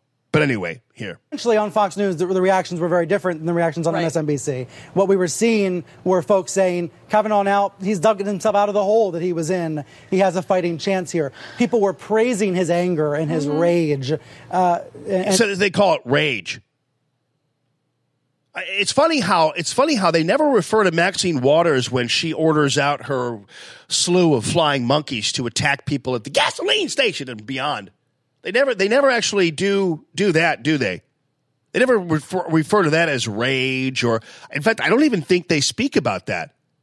I mean, let's put it this way. When you're on the left and you're a Democrat and you break windows and punch people and hit people with bike locks and start things on fire and order violence up towards people who vote differently than you do, or call people deplorable during a major speech when you're running for president, you can do any of that, and you'll never be criticized for having any kind of rage or any kind of negative temperament or anything of that sort. You're praised for your passion. Oh, Hillary Clinton was just being passionate when she called Trump voters deplorable. She was just exerting her passion when she called Trump supporters deplorable and racist and xenophobic. It's celebrated when the left goes off, and yet when someone like Kavanaugh, who's wrongly accused, defends himself, they call it rage. To your point, we wouldn't have seen that if it was a woman. No, absolutely not. And I think part of the reason so many on the right were really praising this sort of like rageful diatribe that he went on was that he was really epitomizing this moment of it's a diatribe too, backlash that we're in among entitled white men who are furious about being finally. By the way, that's the other thing that I don't get, and that's the white part of it. Has anybody been able to establish where the color of a person's skin or the race of somebody is playing into this? I don't understand this at all. Like where does the white male thing come in? So if you're especially if you're older, but they use the white male thing all the time. Like so if you're a black male, I'm not quite sure why they keep on bringing up the race issue in all of this. Older white men or on Saturday Night Live when they began their thing, they said 2 of the oldest white people I've ever seen. It's kind of like, wow, that's really like could you say 2 of the oldest black people you've ever seen? Could you say that on TV or could you do that? No, you couldn't. You'd be accused of being a racist. Or even if like this lady's doing, what? How do you get away with just simply referring to people as these white males? I mean, could you ever say something like, "Oh, these black males," or so and so and so and so? You could never do that. Never in a million trillion years could you ever do that. So why is that? I think we kind of all know the answer. It's because if you're white, you can't be discriminated against, and because you're automatically assumed this privilege, which is why the left keeps on pushing the privilege part of it. Because if you say that somebody's privileged, you can pretty much do anything to them, and they deserve it. That's kind of how things kind of work. Where if you put somebody up on a pedestal, or give them something that you've decided was some kind of position of strength or authority, then automatically you can do whatever you want to them after you've established that. So if you can establish that all white people are privileged, then you can defend taking things from them, discriminating against them, maligning them, and attacking them. So I guess that's easy enough. You just add water and you've got the pretense on which to victimize people. Happens a lot. And that's really the goal. I mean, if you really go back into the Saul Alinsky playbook, is you have to find a way to marginalize people. It's kind of what Hitler did when he was on his way to presiding over the Holocaust. Hitler went out and he told Germans that Jews were their enemies, that Jews were the ones who were screwing up the economy, and Jews were the ones who were a drag on the population, and Jewish people were the ones who would be taking things from them. And that's exactly how he was able to establish the Holocaust. That was how he was able to defend the horrible, disgusting treatment towards the Jewish people of Germany and Poland, for that matter, and beyond. And so once you do that, once you've marginalized people to a certain degree, then you can do whatever you want to them. And that's just kind of how it works. It goes back to the old days. And it's funny how people will and by the way, Jewish people did nothing to the German people, by the way, nothing. Jewish people weren't lighting things on fire. They weren't committing crimes in Germany. They weren't hurting other Americans. The Jewish community wasn't. They weren't flying airplanes into buildings, and they weren't blowing people up. They were doing nothing. So I know what you think is coming with the left. Yeah, well, Trump is like Hitler because he does that with immigrants. It's like, no, doesn't do that. Because he's talking about people, I'm like people who are actually threatening this country in terms of defending our borders, and plus it's also within his purview to defend our borders. But anyway, why am I arguing with a straw man there? But anyway, that's what they do. So if they can establish this whole white male thing and just simply say, oh, all these white males, then apparently you can say whatever you want to about somebody. I mean, look what happens. Look what's happened to the two black males who are on paper as being accused or even admitting crimes or groping women. I mean, in Keith Ellison's position, he's the second highest level Democrat Party leader. He's accused multiple times of battery and of domestic violence, and there's not a peep about this guy. Not a peep. In fact, I think he became the Attorney General of Minnesota.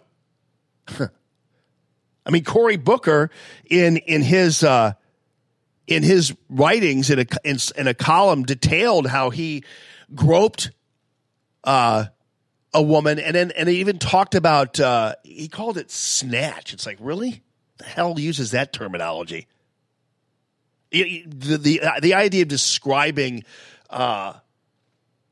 female body parts in that fashion, if you say things like that, you basically have an inner hatred of women if you use words like that to describe their body parts and things like that. So the word snatch, I mean, can you even imagine that coming out of any real man's mouth? I mean, anyone. Like if you heard a guy talking like that or knew a guy use that terminology to describe you and your body parts, how far would you run away from a guy like that? Because believe me, a guy talks like that about your body parts, there's a lot more coming your way after that. But I mean, can you imagine? I would strangle any of my sons if I ever heard them use that kind of terminology to describe a woman's body parts. I mean, that shows, and I'm telling you, Cory Booker used that terminology and talks about people like that. Do you realize in all the writings, in all of the things that Kavanaugh wrote down, of all the things that he wrote in his calendar, or that all the people who he talked to and who he had relationships with, no one ever described him as being not only abusive to women, but referring to women as objects the way that Cory Booker has. You believe that? And Cory Booker was the one who sat there and admonished Kavanaugh. Can you imagine being Brett Kavanaugh and sitting there having to take that from Cory Snatch Booker? Are you kidding me? And no wonder he's enraged. The idea that Cory Booker couldn't. Well, I'll use the terminology this way.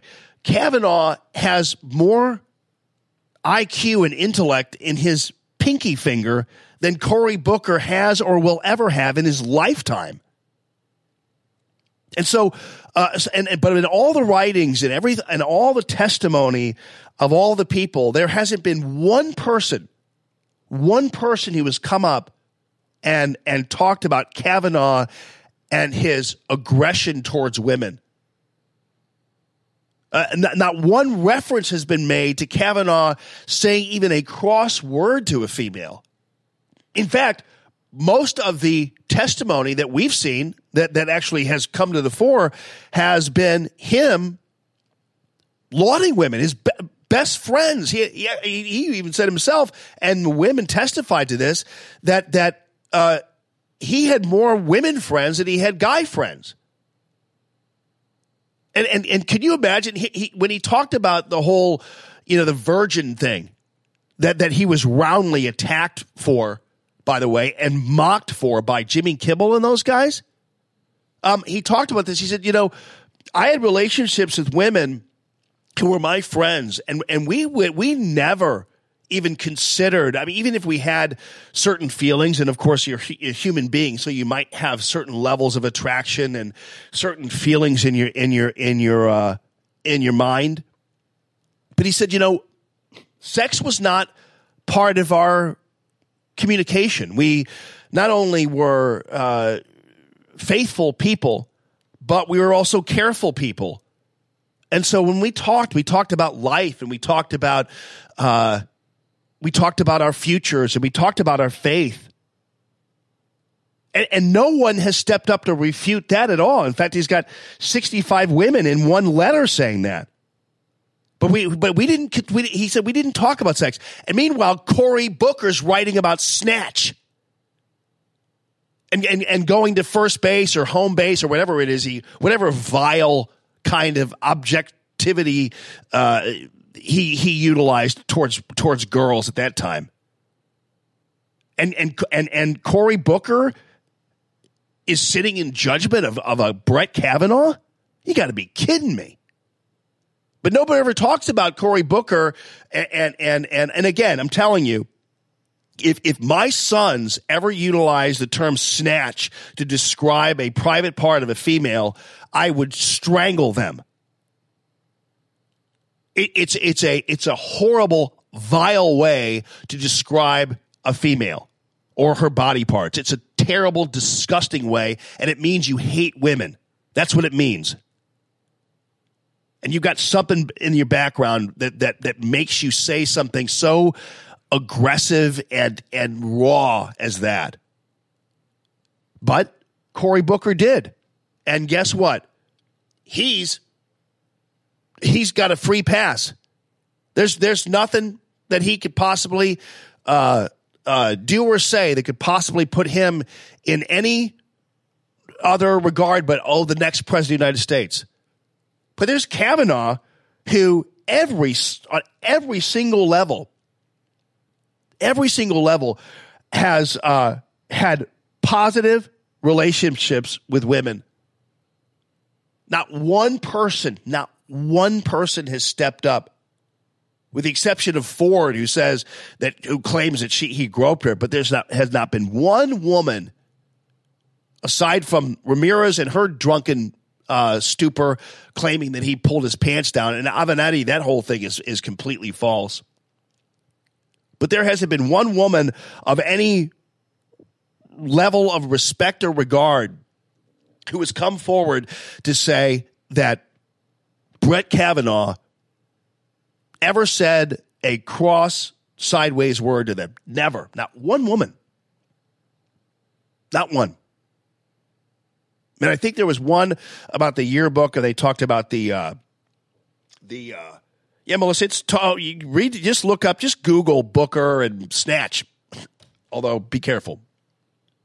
I wouldn't know. Don't Google that, but Google Booker and column or something, women or home base or second base or something like that, and you'll put it on there. Is that what you're talking about, Melissa? I mean, I'll find it for you. I can put it up in the comments section. But anyway, but again, not one person. And in fact, Kavanaugh even pointed out that I had to put together my list of people to hire as clerks. I had to put together that list. And so I put together the list, and I would be the first Supreme Court justice ever to have an entire staff, a clerk staff, made up of entirely of women. And it's clear that actually it's interesting because Kavanaugh of anybody has probably had more exposure in terms of being around women than most guys of his age. So you have a guy who actually spends more time with women than sometimes with guys, and yet in all of that time he has spent, he's had not had one person come forward and say, yeah, he spanked my butt, or he made some side reference about me, or he coerced me or chased me around a desk or whatever. And this is a guy that has had a lot of exposure there. It's really been crazy. But now it's all about his temper. Yeah, okay, so maybe he didn't rape anybody, and maybe he didn't black out. But, boy, that angry tone he took with the senators is really something. It wasn't just about this hearing. It was about the broader movement that's been happening over the last year. We're at the Me Too anniversary. This Friday, which is when the FBI investigation is due, is literally the one-year anniversary of the first Harvey Weinstein story in the New York Times. And so what relevance does that have? It just so happens Friday, when they release their details, it'll be the anniversary of the beginning of the Me Too movement. It's like, where is that conjuring? How is that coming up?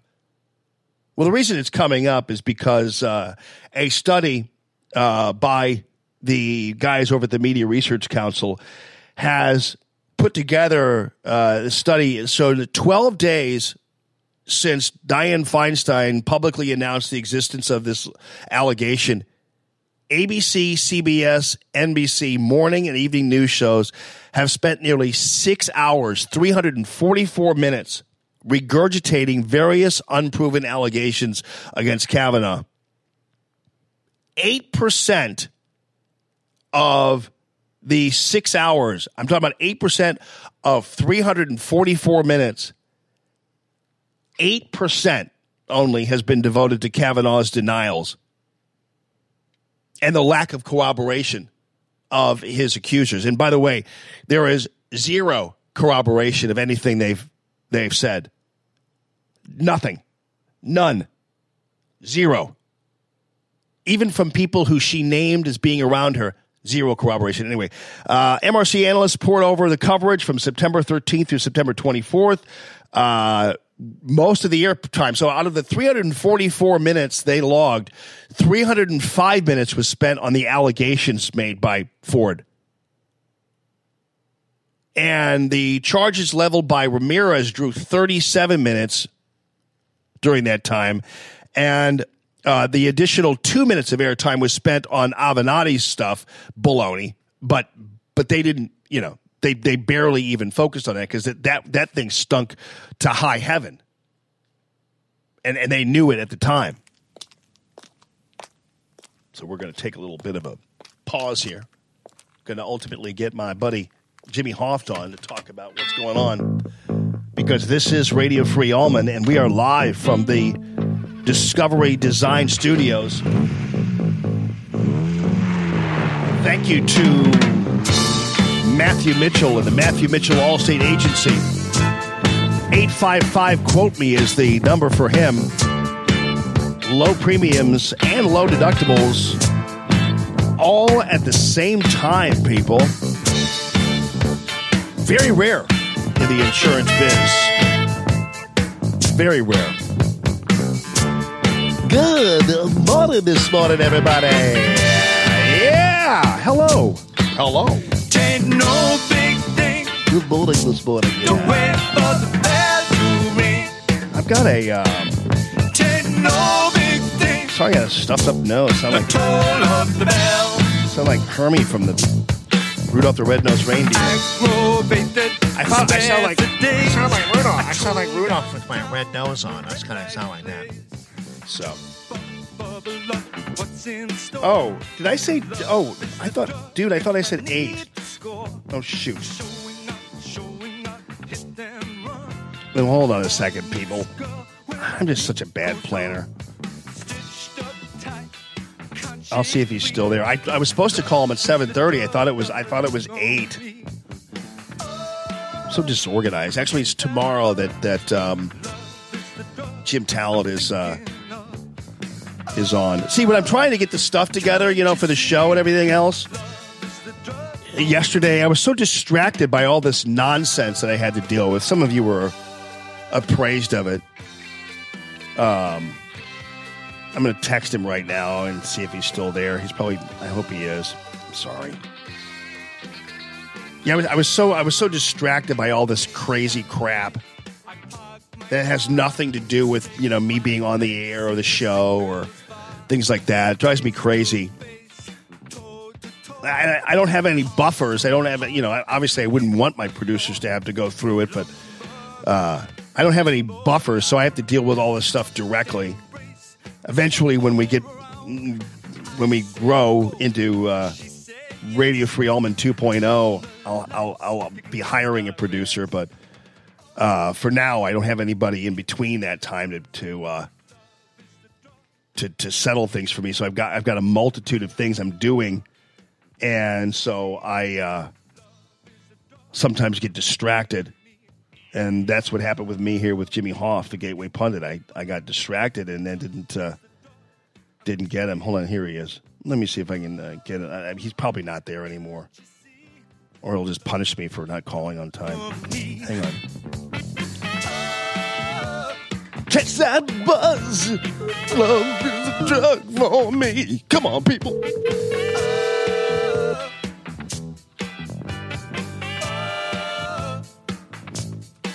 Good morning. Hi, Jim. How are you? Great. I'm sorry. I'm sorry Matt told you 7:30 when it was 8. It really bothers me that he did that. Sorry about that. No problem. Just kidding, Matt. No, I was just explaining that I am so disorganized, and I, like for instance, initially I was going to have Jim Talent on at 7:30 tomorrow, and he said 8 would be better, and so I put it at 8, and then in my mind I thought I had you at 8.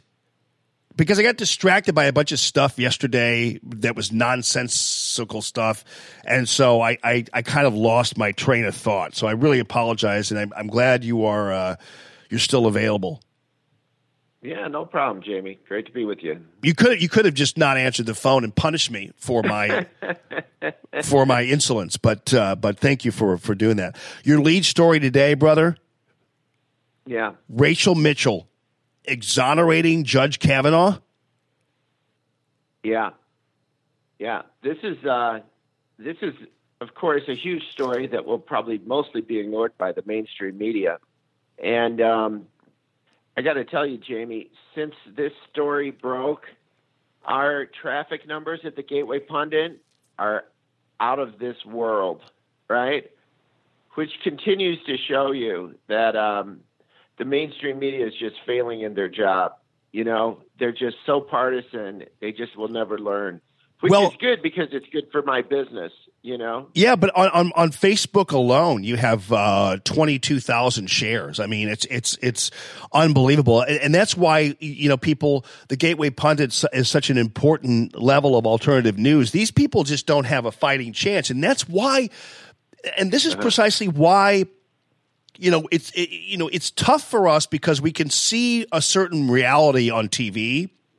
And we can put up with, CBS and NBC News and get mad at them and CNN. But the reality is, in the end, this is why things wind up actually working out for us. It's because real people are going to alternative news sources that are telling the truth, but are still just alternative news sources. So how is this story coming about? So Rachel Mitchell, though, is not only an investigator, she's also a prosecutor, by the way. So what did she come up with? Well, of course, for your audience, she's the prosecutor who interviewed both Brett Kavanaugh and Christine Ford in the most watched television for the past several years when they were interviewed on Thursday about the alleged incident that Kavanaugh took part in. She released a report this weekend. She released it Sunday night, and it's just brutal. She comes out and she says that she completely exonerates the judge in this new report. She says these charges would never be brought forward. She says she noted several specifics, and I'll read them off to you. Dr. Ford has not offered a consistent account of what happened.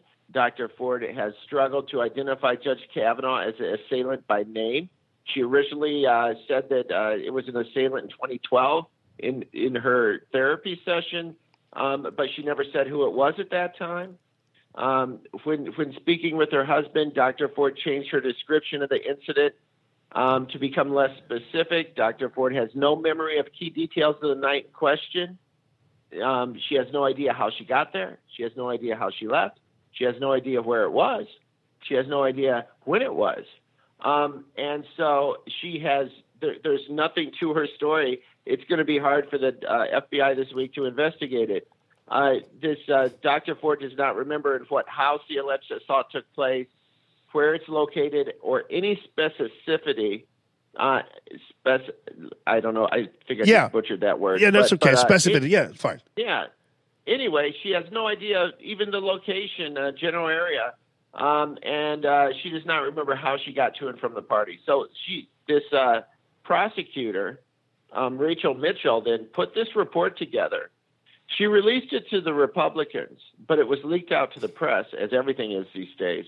And then in her most damning statement, Mitchell wrote, "The activities of congressional Democrats and Dr. Ford's attorney likely affected her account." So that's pretty brutal, saying that they actually helped shape her account. So she completely exonerates Judge Kavanaugh, as of course any court would, because there's nothing there. You can't. There's no corroborating evidence. Her friend even said she doesn't remember the incident, nor does she ever remember being at a party with Brett Kavanaugh, who, by the way, Jamie, if he was at a party, I think most people would remember it. He was at top of his class at Georgetown. He was on the football team at Georgetown as a wide receiver, and he was the captain of the basketball team at Georgetown. This guy was exceptional. If he was at your party, I think you'd remember it. And he know also, what I'm saying? yes, and you know what? Also, he also had. I pointed this out earlier. He also had, and it's a matter of fact. He also had probably more interactions with women than any of his peers did during that time. I mean, because he's described his friends and all that kind of stuff, and so he probably put himself in more situations than anything. That if he were some kind of creeper, he would have been ID'd right away, and he wasn't in any way, shape, or form. Yeah, isn't that amazing? He never had this reputation of being, some creepy slime ball, who's chasing women down and being crude to them. Nothing at all like this has ever turned up except for the last 2 weeks. I mean, Democrats really went to a new low, and Jamie, going back, you can tell that the Americans are fired up about this because there was like 1 in 5 households had the TV on Thursday watching this hearing across America. And the traffic that we're having on this story continues just to light up Gateway Pundit. And of course, it's because, too, we have a media that has completely failed. And so we're reporting the other side of the story. Like the fact this weekend, we had a reader send us some photos this weekend, Jamie, of the home that was in question. And this home, we proved that it was the actual home, Christine Ford's home, because the media showed it on TV a couple of weeks ago because her supporters were holding a rally outside of her house. Well, the media accidentally showed the house. And so then we have the pictures that this woman sent me that show. Jamie, I didn't even know you could do this, but with Google Maps, you can click on a property and you can click back to see how the property has changed its looks, which is really interesting. Wow. I didn't know that was possible. I didn't know it was possible. So what we found was that we found photos of 2007, 2011, 2015 of this home in question. And what we found was that the second door that she said was, the crux of her argument, that she had to get to the second door because she was so paranoid about being in a house, and she was claustrophobic and this and that. She needed a second door, and it caused all kind of strife between her and her husband. Actually, this door was put on in 2011. She said it was put on in 2012. Yeah. So we found photos of the home in 2011 that shows the door is already there. Unbelievable. So she completely lied. She lied about this. One of the central facts in her whole argument. So we've just been picking apart this story. And then last night's breaking report from this Rachel Mitchell, which shows that, and she knows this woman is just, she's just not credible at all. So, by the way, Jamie, I was in D.C. last Thursday when all this was breaking, and I of all days, I had testimony on the Hill that was completely overshadowed by this testimony in the Senate. And so I went to there was some protesters there in support of Kavanaugh. And it was so much going on. It was pretty wild, but anyway, I was there, and I could see that the energy for this, it just overshadowed everything. Yeah, well, I've never seen anything like it in years. Oh, I mean, here's the thing, and I want to double back on that, but this whole situation regarding, like for instance, the 60 Minutes show that Jeff Flake did with Chris Coons, which was a disgusting display of two swamp creatures being interviewed by the media. And so Jeff Flake is just a horrible human being, I have to tell you. But two of the bright lights, because Jeff Flake is really in the end irrelevant, even as he wants to make himself relevant, other than just simply a good object lesson in the old Republican Party that we sent packing. So now that I guess, but the Mitch McConnell and Lindsey Graham, two guys who, well, you and I have spent a lot of time riding like rented mules sometimes because of their comportment and because they just are so wishy-washy. They've been two of the highlights of this event, and Kavanaugh wasn't even Mitch McConnell's second choice. It was his third on the list. So, but there's McConnell stepping up, and even today you have a post where Mitch McConnell stood up again. Right. McConnell put out this statement last night against a third accuser, this Sedgwick woman, who Michael Avenatti dragged out last week, right? Yeah, so this woman alleges that she went to several parties where the women were being gang raped. She was actually in college, but she was going back to the high school parties, and she continued to go week after week, even though the women are being gang raped, right? So right there, when you hear that story, you're like, this is nonsense, just from the immediate details you hear. But what McConnell did was he looked back at her history, and, this woman she's been in court case after court case. She's accused her employers of all these things, and they've had to settle with her. They've sued her. She's just we put up something last week where she owes a lot of money in taxes. She sounds pretty much like a slime ball. I think I can say that on the radio. And anyway, McConnell puts this out, which is very uncharacteristic, like you said, of the Mitch McConnell we know. Yeah.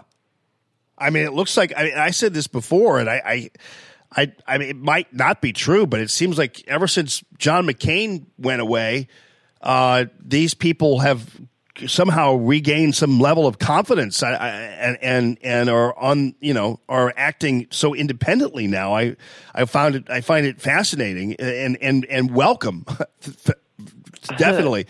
Right. Absolutely. A couple of things. One off the Kavanaugh topic that we'll get to in a second that you have a post about, which I think is great about the trade deals. But before we get to that, so we have Jeff Flake and we have the Democrats kind of on their little feeding frenzies, and we have the Republicans on their little feeding frenzies.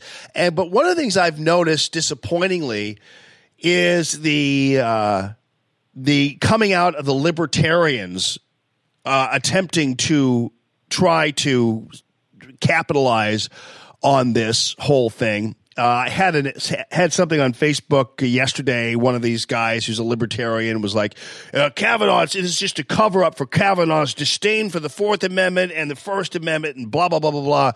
And this guy's a self-professed libertarian, and he's slinging this garbage. And first of all, he quoted an article by Tyler Millard that Hot Air features prominently on their website.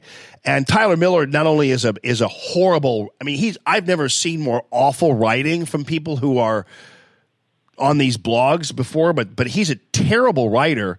And he's a libertarian though, and he's a never Trumper. And he made this assessment that Kavanaugh is terrible when it comes to the Fourth and First Amendment.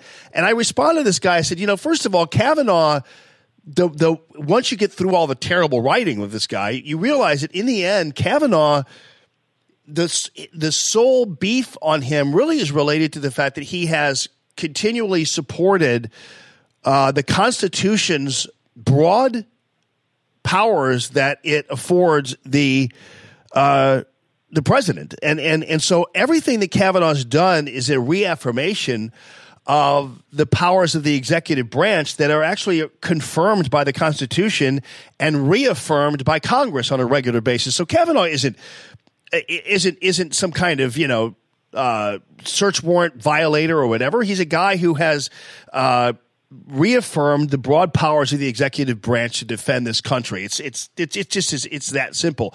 But anyway, now the Libertarians, though, the Libertarian Party, you put a tweet out here, and it's actually the National Party, and it was a tweet that said, all libertarians say no to sexual assault.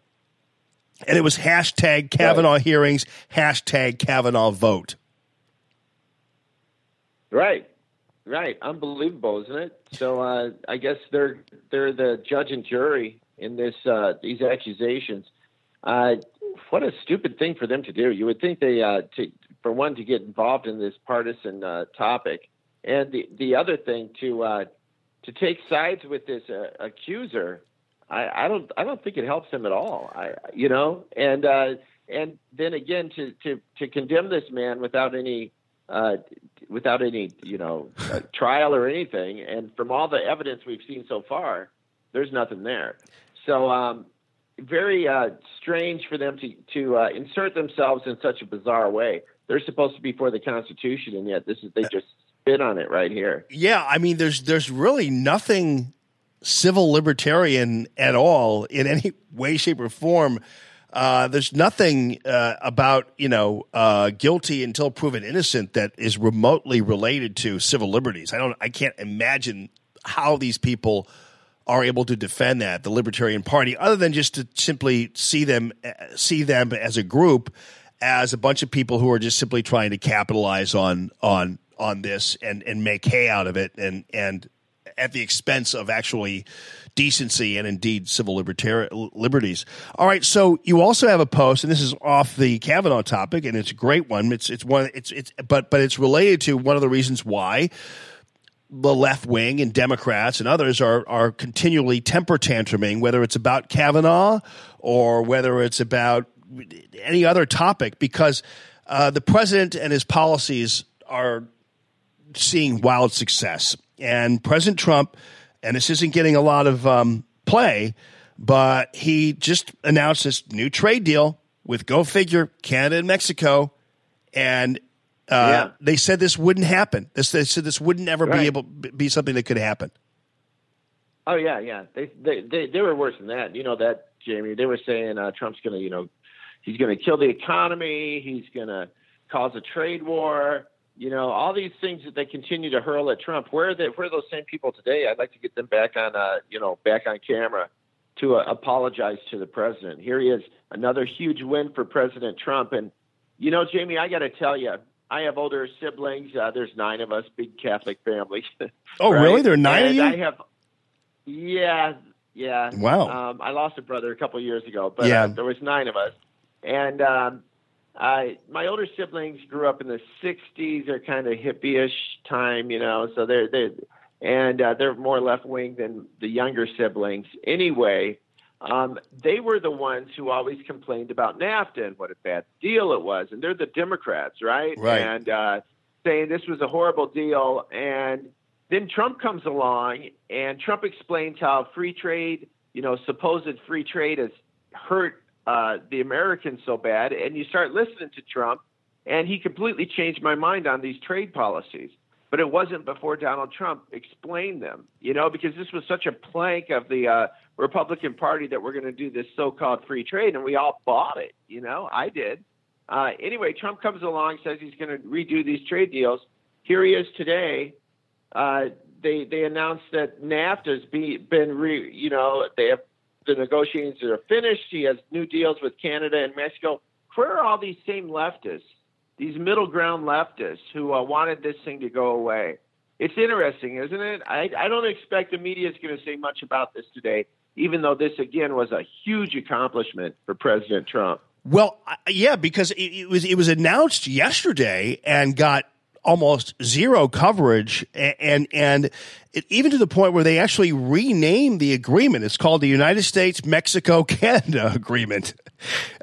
So I mean, it's pretty amazing news. I mean that's such big news, and unfortunately though, I hope it gets reported more, because it's another reason why this so-called blue wave, this idea that, I'll give you an example, Jimmy.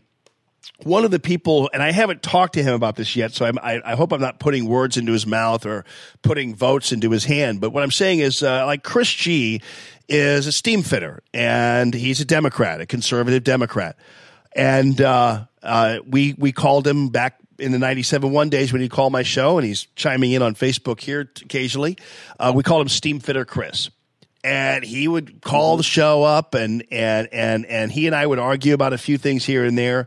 But one thing was for sure, that he was going to vote for President Trump.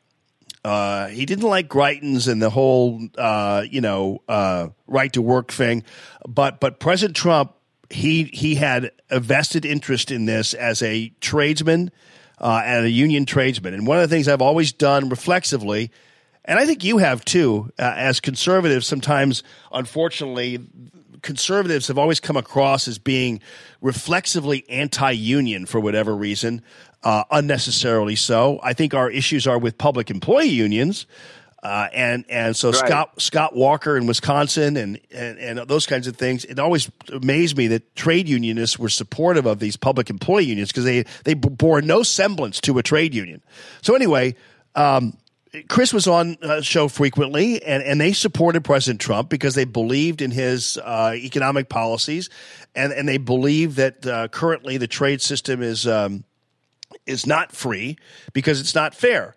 And so he voted for President Trump, and I haven't talked to him about how he's going to vote in November in the midterms, but it's almost impossible for me to believe that a guy like Chris, Steamfitter Chris, or any of these other guys would go back in November and vote for people who will vote to roll back policies implemented by President Trump. So to me, this blue wave has zero chance of happening, and the same people who voted for President Trump, as long as they get out there, are going to vote for people who support his agenda. Right, absolutely. I think you're right on. And going back to this Kavanaugh thing, I've never seen the energy around this, and I can tell you right now that there's no other issue that has ignited the Republican base than this issue with Kavanaugh. To see this innocent man that everyone knows, you see this guy, and the way the media has condemned him, the way the left has, made these stories up, brought these witnesses out at the last minute, these political tricks they're doing with a man's life and his family and his daughters. People are outraged. So the Democrats had a misstep here. Republicans were going to sit at home, but I'm telling you right now, Jamie, and I'm predicting this, it's going to be a red wave. I have never seen the energy like it is right now. And I can tell you, and I can show you the numbers. I can tell you our traffic is out of sight. We have 1 million readers a day today on Gateway Pundit, because people are fired up and the Democrats scare the hell out of them. Well, I think another bellwether is just look at the reactions of people who have been a little wishy-washy in their support of President Trump and even some of his policies, and look how they're coalescing. So we mentioned Lindsey Graham and we mentioned Mitch McConnell. And those guys, suddenly, I've never seen those two with more energy. But then you also have then out of the blue comes Rand Paul, who has been a skeptic, and I've always liked Rand Paul, and is more of a libertarian flair. He comes out and he wants an FBI investigation of Feinstein and the doxing situation. So there's Rand Paul coming out and he's swinging. So that's pretty amazing. So if you just look at it from the elected official standpoint, people who otherwise have not always been, Trumpians, are all coming out, and they've been completely lathered up and engaged by all this. So to your point about voters, man, if you can get Mitch McConnell, Lindsey Graham, and Rand Paul all as fired up as they are, imagine the voter who went in November of 2016. Oh yeah, I think this was the going to go down in history as one of the worst mistakes Democrats did. They overplayed their hand. They really showed who they are. These people are just toxic. They don't abide by the rule of law. And as people are saying, they're bringing Western tradition and laws and rules back about 1,000 years for now the mob rules. Yeah. This is the left today. And I think it scares the hell out of people, as it should. The left has lost their mind. They really need our prayers because, like that little girl, Kavanaugh's little girl said, we need to pray for this woman. Well, we need to pray for the Democrat Party because they've lost their freaking mind. Well, these people are so scary today. Yeah, and to your point, Jim, I think you're right, because I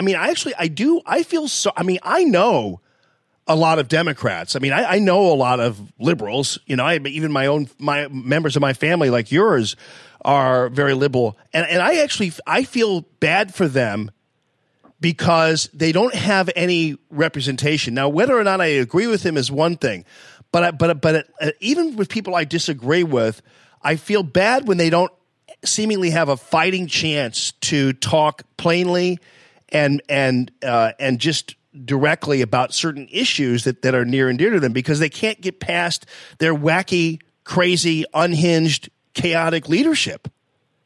And so, I have people who I know who are good people. I disagree with them philosophically, but they have no one looking out for them right now. No one.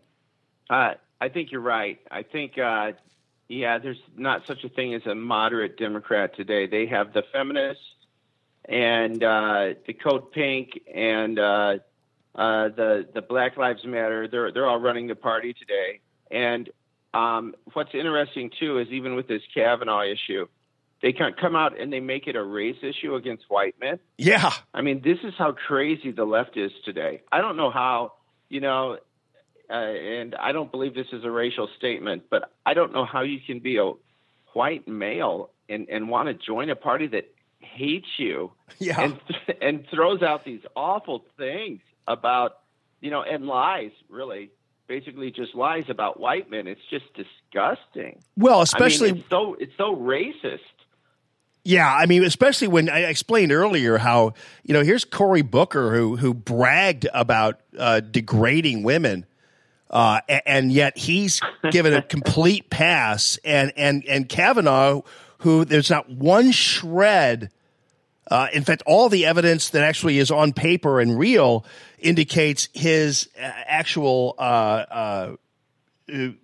respect for women. I mean, and yet Cory Booker is the one who's getting the pass, and Kavanaugh is the one who's going down in history as some kind of abuser. It's just it's so wrong. Yeah.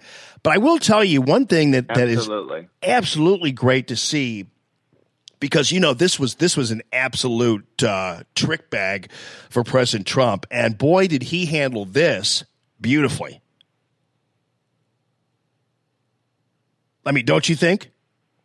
Oh, absolutely. I mean, he. I think maybe you thought I was going to a soundbite there. Yeah, I thought you were going to play a clip. No. I mean, I'm just saying there were so many landmines built into this whole controversy. And President Trump managed to avoid every single one of them. I thought it was amazing. Yeah, it really was. This is, the 3D chess they accused Trump of playing was sometimes, or 4D chess. This guy, it's just phenomenal. And then today to have the trade agreement come out, I don't know how any rational, thinking person can side with Democrats when they just are pushing nonsense, have no solutions. Jamie, we've heard not one suggestion of how they would improve the economy. Yeah. And of course, because they don't have any. But the fact that they, as much squealing and whining that they do, they have nothing to offer the American people. So Trump, with this huge win today, I don't know. I think we could see a red wave. I mean, we've already seen in Missouri here, Claire McCaskill came out and said, I cannot support Kavanaugh. Her poll numbers dropped immediately, and now Josh Hawley is a few points ahead. So I think this is going to come back and bite Democrats really hard. I think we're just starting to see how much this affected the American public. It should affect the American public. The fact that the Democrats want to change the whole legal system into mob rule should really scare the hell out of every American.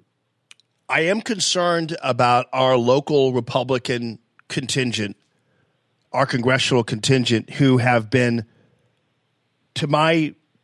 what I've been seeing, who have been silent on this matter. And I'm very concerned about that because I don't know whether they just think if they just kind of wait it out and and don't stand up. I mean, you've got people like Mitch McConnell, Lindsey Graham, fighting, and yet we don't hear a peep from our local congressional contingent on this, even just like a tweet or something that says something. And I'm thinking, well, why are you not saying anything? And are you that scared? And I have to tell you, they better not bank on. They've got to be careful because they can't just bank on Republicans voting for them because they have R's next to their name. And to your point about Democrats. Sometimes you get a Democrat out there. If a Democrat is passionate and out there and promises to support the president's economic initiatives, that could very well get them elected. So these Republicans better be careful because they better get out there and fight. in my opinion, at least. Right, absolutely. That's what the Americans want. That's why Trump is president. I don't understand this old thinking of a lot of people. They're stuck in some old paradigm of thinking about the Republicans and how they should behave. They need to break out of that mold. Yeah, no doubt about it. All right, brother. Well, listen, I really appreciate you being on, brother. And thanks for all the time you spent. And again, congratulations on your website. You guys, the Gateway Pundit is. I would go there. Even some of you like pop on the Drudge or whatever. But your news is right here at the Gateway Pundit. And no offense to Drudge, because oftentimes he links Jimmy. But I'm just saying that you're chock full of news, brother, and I appreciate it very much. Thank you, Jamie. All right, man. You take care. All right. That is Jimmy Hoft giving me a break, even though like I was half hour calling him, you know. I was walking down the street the other day. It's a great website, by the way. But then I see your face. Oh, wait, that's someone else. And, you know, sometimes people think, well, are there a bunch of pop-ups and that kind of thing? Not on the Gateway Pundit site at all. In any way, shape, or form. So Kanye, did you guys watch Saturday Night Live? I actually thought it was kind of funny. Kanye was great, but even the Kavanaugh thing was pretty good, you know? Ooh, it's taking up a fraction of my mind. We are live here at the Discovery Design Studios, discoverydesigninc.com.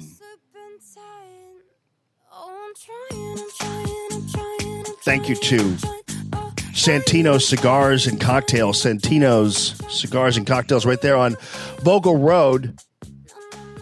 So happy that you guys came out to our Radio Free Almond Happy Hour last Thursday. It was a fun time. Picks are all up. And thank you to Shannon and Mike for all their hospitality. And Santino Cigars and Cocktails, that is your place. They have your bottle, everybody. So it was a fun time. Also, thank you to my buddy Eric Naputi, NaputiWellness.com. Great place. And, you know, doctors don't like it when you use the term cure. But I'm gonna use the term cure because he is an amazing guy, whether it be PTSD, ADHD, or migraine headaches, stomach issues. Just name one and run it by him and see. He'll be able to help you with that. NaputiWellness.com, right off of 55, also in Chesterfield, so can't miss that. And his people who work in the offices are just fantastic, too. So he takes good care of his people, and that means you're getting great care as well. So did you see also that the this Jesuit magazine... I don't know what it is about all these usual suspects coming out of the woodwork, whether it be the libertarians who are like, what was that again, dudes? You support guilt before innocence? What's wrong with you? And even if your issue with Kavanaugh is his stance on the Fourth Amendment, then say it is, instead of actually trying to crush his nomination by playing along with all the liars related to Ford. I mean, I don't know why I don't know why you would use that as your Trojan horse to get to the electorate by claiming that that this is about the Me Too movement when there's zero evidence. And you're civil libertarians. How do you possibly back up that point of view? But then this Jesuit magazine came out and said that that the nomination should be rescinded, and they pulled their support back of Kavanaugh. And of course, Kavanaugh, as you know, is Catholic, and the Jesuits are Jesuits. Just saying. And so, and they're liberal generally, and so they came out and with no evidence at all, based on no evidence at all that Kavanaugh has done anything wrong. None. But just came out and said, no way. Now, Saturday Night Live, I think they weren't very nice to Kavanaugh. But it was kind of funny because it's one of those things where where I sometimes it's like, well, like watching the Hillary Clinton commercials, whenever she attacked President Trump, I thought it was like an ad for him. President Trump is going to do this. I'm like, awesome. And then he's going to do this. I'm like, wow, yeah, that's cool. And then he's going to do this. I'm going, well, I'm definitely going to vote for him. Vote for Hillary. I'm like going, wait a minute. You kidding me? No way. So Saturday Night Live, actually, the Matt Damon character actually made me like Brett Kavanaugh even more. So that was if they were trying to somehow diminish him, it didn't work on me. I actually kind of thought it was very entertaining. And also Kanye was on there, so that I guess they had to kind of balance the Kanye thing. But it was fairly entertaining. Here, check this out. Here's the open. This woman did it. By the way, whoever this woman is who's doing the Harris Faulkner thing, she's horrible. I don't know who she is, but she's really bad at whatever she's doing here. I don't know. It's really terrible acting. I don't know what the deal is here. I'm Harris Faulkner, and we are halfway through the Kavanaugh hearing. It's special coverage at the Fox News. I feel like I'm watching like a high school play. It's like, who is this chick? Is she a regular on Saturday Night Live? Because she can't act herself out of a paper bag. But anyway. Calling, whoa. Judge Kavanaugh himself is about to appear. So let's go live to the Senate hearing room, where two of the oldest white people I've ever seen are about to run a circus. Actually, now, keep in mind, it's the old white people thing, the race, that you can get all crazed about it. But I have to tell you, this bit with Grassley and Feinstein, these two actors portraying them, is actually pretty funny and actually really kind of true. So here you go. Order. We're calling this meeting back to order, this hearing back to order. That's right. We're back from lunch. I had soup. And I had soup as well. It was too hot. So that's funny because most of us Americans looking from the outside in, that's what we see. We see, and nothing wrong with older people, but we just see a bunch of geriatric people who that's what they do. They talk about what they had for lunch when they're not destroying the country. So it was a bipartisan stab, which I felt good about because Feinstein was just as bad. And that's how people. I'm sorry, but that's how we look at these things. Again, these people are duly elected U.S. senators, so I'm not trying to trash the people who voted for them. And if you're there for 44 years, like Leahy was, well, God love you. The U.S. population in Massachusetts there put him there. The Iowans put Grassley there. I can't tell you one thing that any of these people have accomplished at all. If you go down their list of initiatives, I can't tell you one thing they've done. But there they are, just like the Muppets in the gallery, in the opera box. But that was pretty funny. Now, we just heard some very moving testimony from Dr. Ford. I listened to her and I kept a very open mind, and that is why I already voted yes for Kavanaugh before she said a word. Now, by the way, actually, Grassley, in his defense, said they were going to vote yes on Kavanaugh before they even heard from Ford. So actually, Grassley never said that he was. He never said in relation to Ford that he was a yes vote. He was a yes vote before Ford's story even came out. So anyway, that's neither here nor there. That's why I can't watch. That's why I don't watch this stuff live, or why I must watch it alone. Because this is what I do. I would sit here like this and comment on it and drive everybody around me crazy because I wouldn't shut up. And they'd have to tell me to shut up. Jamie, shut up. Try to watch Saturday Night Live, okay? All right, whatever. So that's why I have to do this all by myself. And you guys can't tell me to shut up because I can't hear you. So, You could try to call in and tell me to shut up, but that wouldn't work either because I just wouldn't answer. So you can't tell me to shut up, which is the beauty of radio.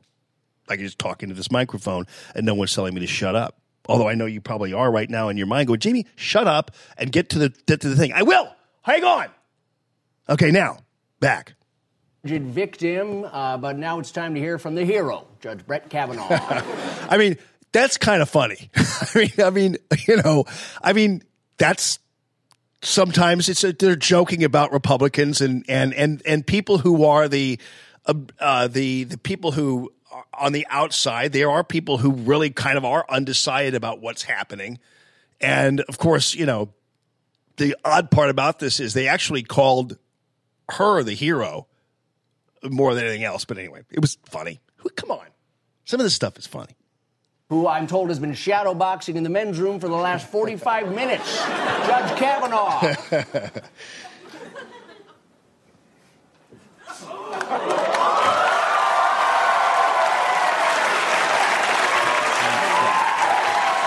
Is Matt Damon like 10 feet tall or something? Is he a big guy? Because he looked gigantic in this thing.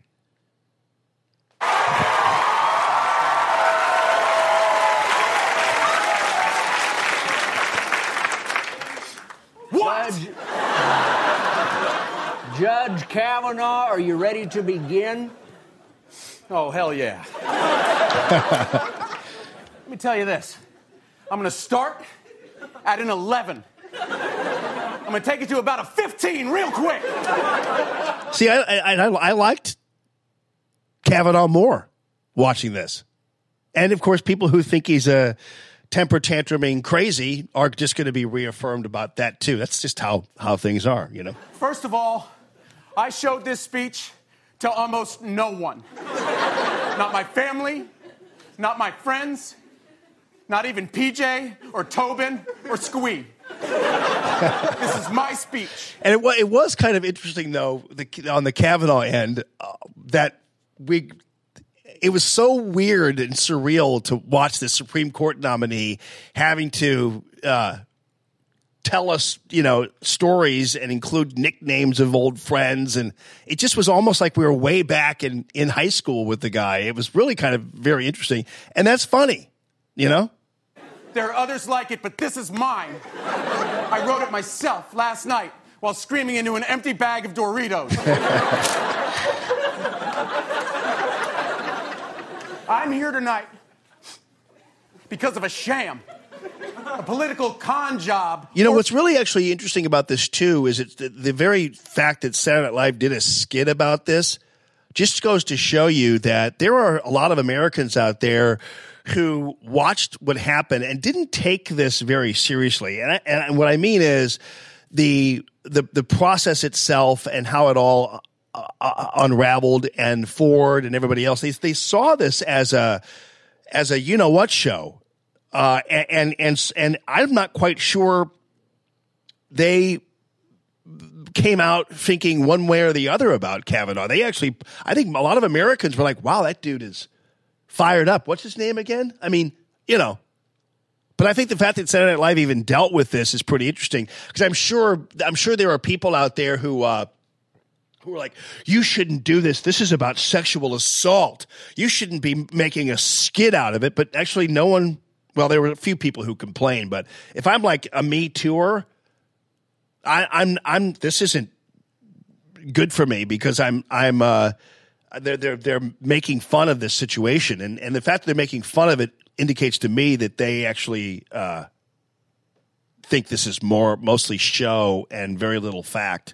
Illustrated by the Clintons and George Soros and Kathy Griffin and Mr. Ronan Sinatra. Now, I am usually an optimist. I'm a keg is half full kind of guy. But what I've seen from the monsters on this committee makes me want to puke, and not from beer. Dr. Ford has no evidence, none.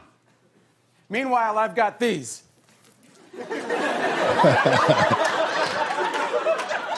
I've got these calendars. These beautiful creepy calendar. I mean, this is funny. I mean, and listen, when I was in college and in high school, I bore no resemblance at all to Brett Kavanaugh. I was basically trailer trash compared to Brett Kavanaugh, and I wasn't very good at sports. I was scholastically a friggin' mess. I was good at baseball, but sometimes I was. So I wasn't an athlete, I wasn't I was scholastically, I was a mess.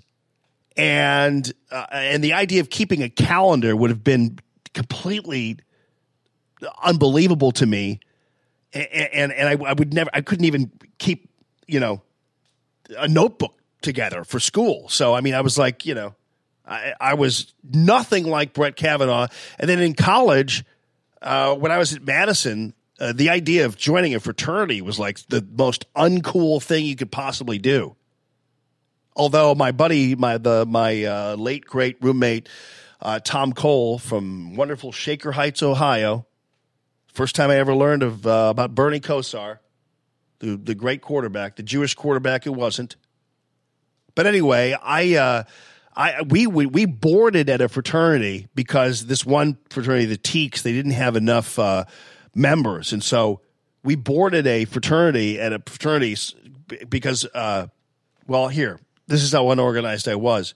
So in going to college, I was pretty much on my own. By that time, I was the youngest of six. Everybody was out of the house. My mom was working her tail off with Lincoln National Life. And so I was kind of like out there. And plus I was always left up to my own devices anyway. That's how my parents raised me. They gave me a lot of responsibility that I didn't ever follow through on because I was irresponsible. But I got the short start. I was the youngest of six. I was basically created because my sister was an accident.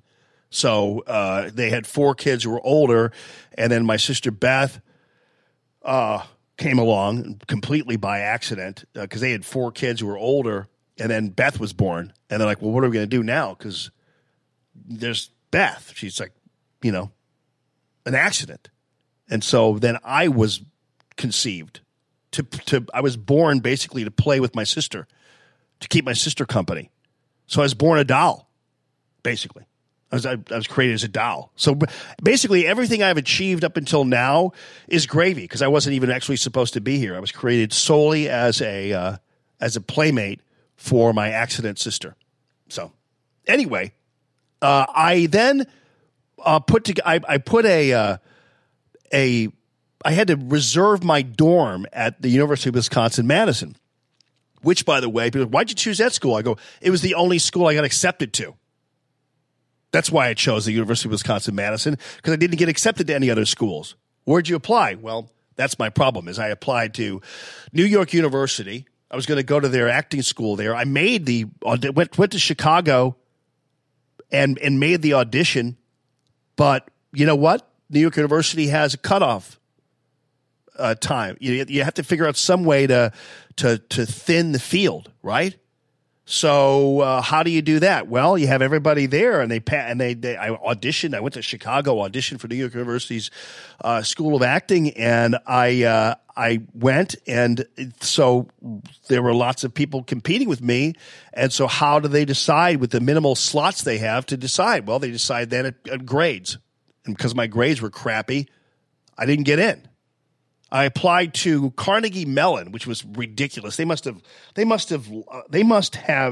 looked at my grade point average Carnegie Mellon. Can you believe that?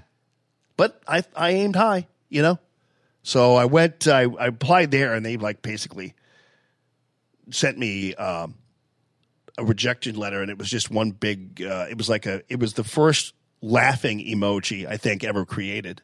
Even before they had emojis, Carnegie Mellon came up with a laughing emoji just to put on a piece of paper that they sent me back saying, you're not coming here. Then I applied to Tulane, and Tulane was I was on the waiting list at Tulane. down in New Orleans. And then University of Wisconsin-Madison. And so Madison was like, sure, we'll take you, because they were at that time they wanted people from out of state and everything else. So I went there, but I had to reserve my dorm. So this is what an idiot I was. I went and I sent the card to reserve my dorm. It was like a postcard, but I addressed it to myself. So I sent a postcard in the mail, and 2 weeks later I get it back because I sent it to myself.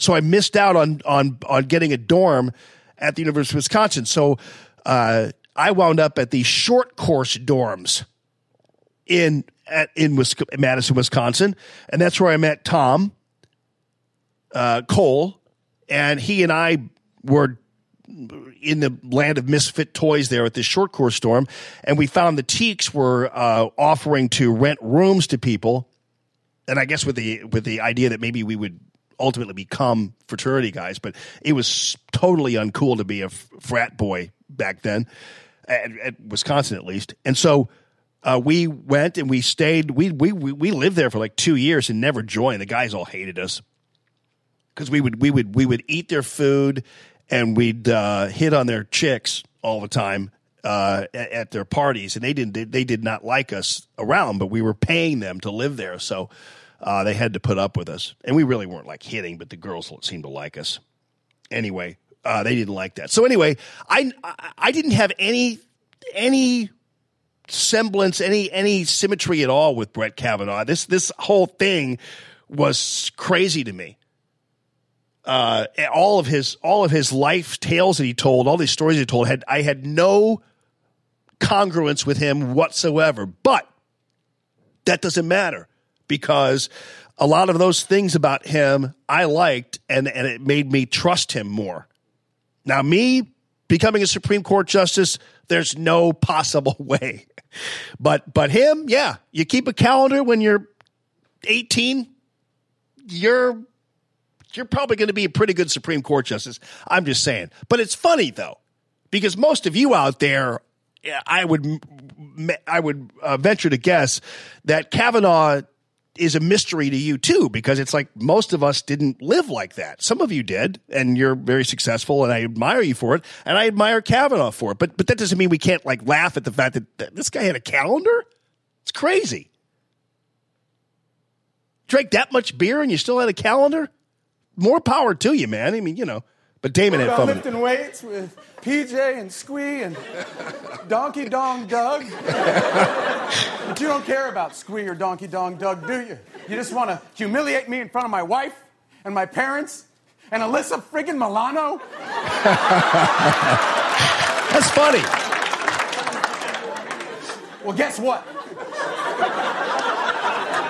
I'm not backing down, you sons of bitches. I don't know the meaning of the word stop. Oh, and keep in mind, there was a groan there because it was obviously a reference to the fake allegation there. But there's a little bit of a groan there because there are people who really, in my opinion, don't buy that about him. They don't buy this story that Ford is telling. And I think some of them groaned because they thought it was kind of a cheap shot, but I don't know. Who knows? To quote my hero, Clint Eastwood's character in Gran Torino, get the hell off my lawn. Now That's funny. This. Okay, well, I'm hard as hell.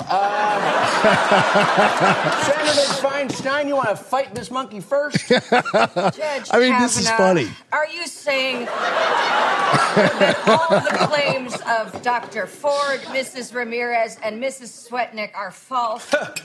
Doy. Then, if you have nothing to hide, would you agree to an independent FBI investigation into the allegations? Asked and answered. I wanted a hearing the next day. The next day. Okay, that in no way answers my question. Would you agree to an FBI investigation? You want a real investigation? Then just look at my calendar. And you're going to see that every night I was lifting weights with PJ and Squee. I mean, so listen, people try and deep inside here is this insinuation somehow that because he didn't say, yes, I want an FBI investigation, that somehow he's guilty. He pointed out accurately that the FBI is not a conclusory body. The FBI, in fact, has fewer abilities, in my opinion, than a judiciary committee in terms of getting to the bottom of the story through testimony, under oath, and everything else. Technically, when you're interviewed by the FBI, you're really not under oath, although you lie to them and you're dead meat. But you're really not putting. And yeah, people can lie under oath. I get all that. And on top of that, there already was an FBI investigation there because the background checks are thus. And so he went through 6 different background checks. So them trying to get him to agree to an FBI investigation, they're the ones who can call on the FBI investigation because you know what they did? They did it. They did it before they voted on him. Before they voted him out of committee. They did it. So why are they asking him to call for one when they have the ability to do it? So, I mean, it was that simple. But anyway, I digress. And it's also 9 a.m., so 9:01. I got to get out of here. But thanks a ton, everybody, and thank you to Discovery Design, DiscoveryDesignInc.com for the studio and for being with me and for being one of the original supporters of the Radio Free Allman operation. And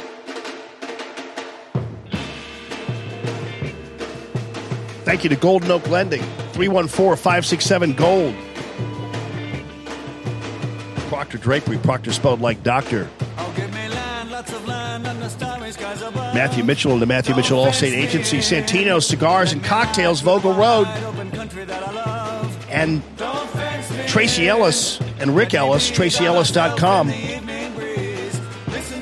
Thanks a ton for all of you. And, by the way, this week, I'm expecting to announce the addition of 2 more proud sponsors of the Radio Free Allman Show. One of them being my buddy that you know and love, Ricky Hall from Nutrition HQ, nhq.rocks. That's right, people.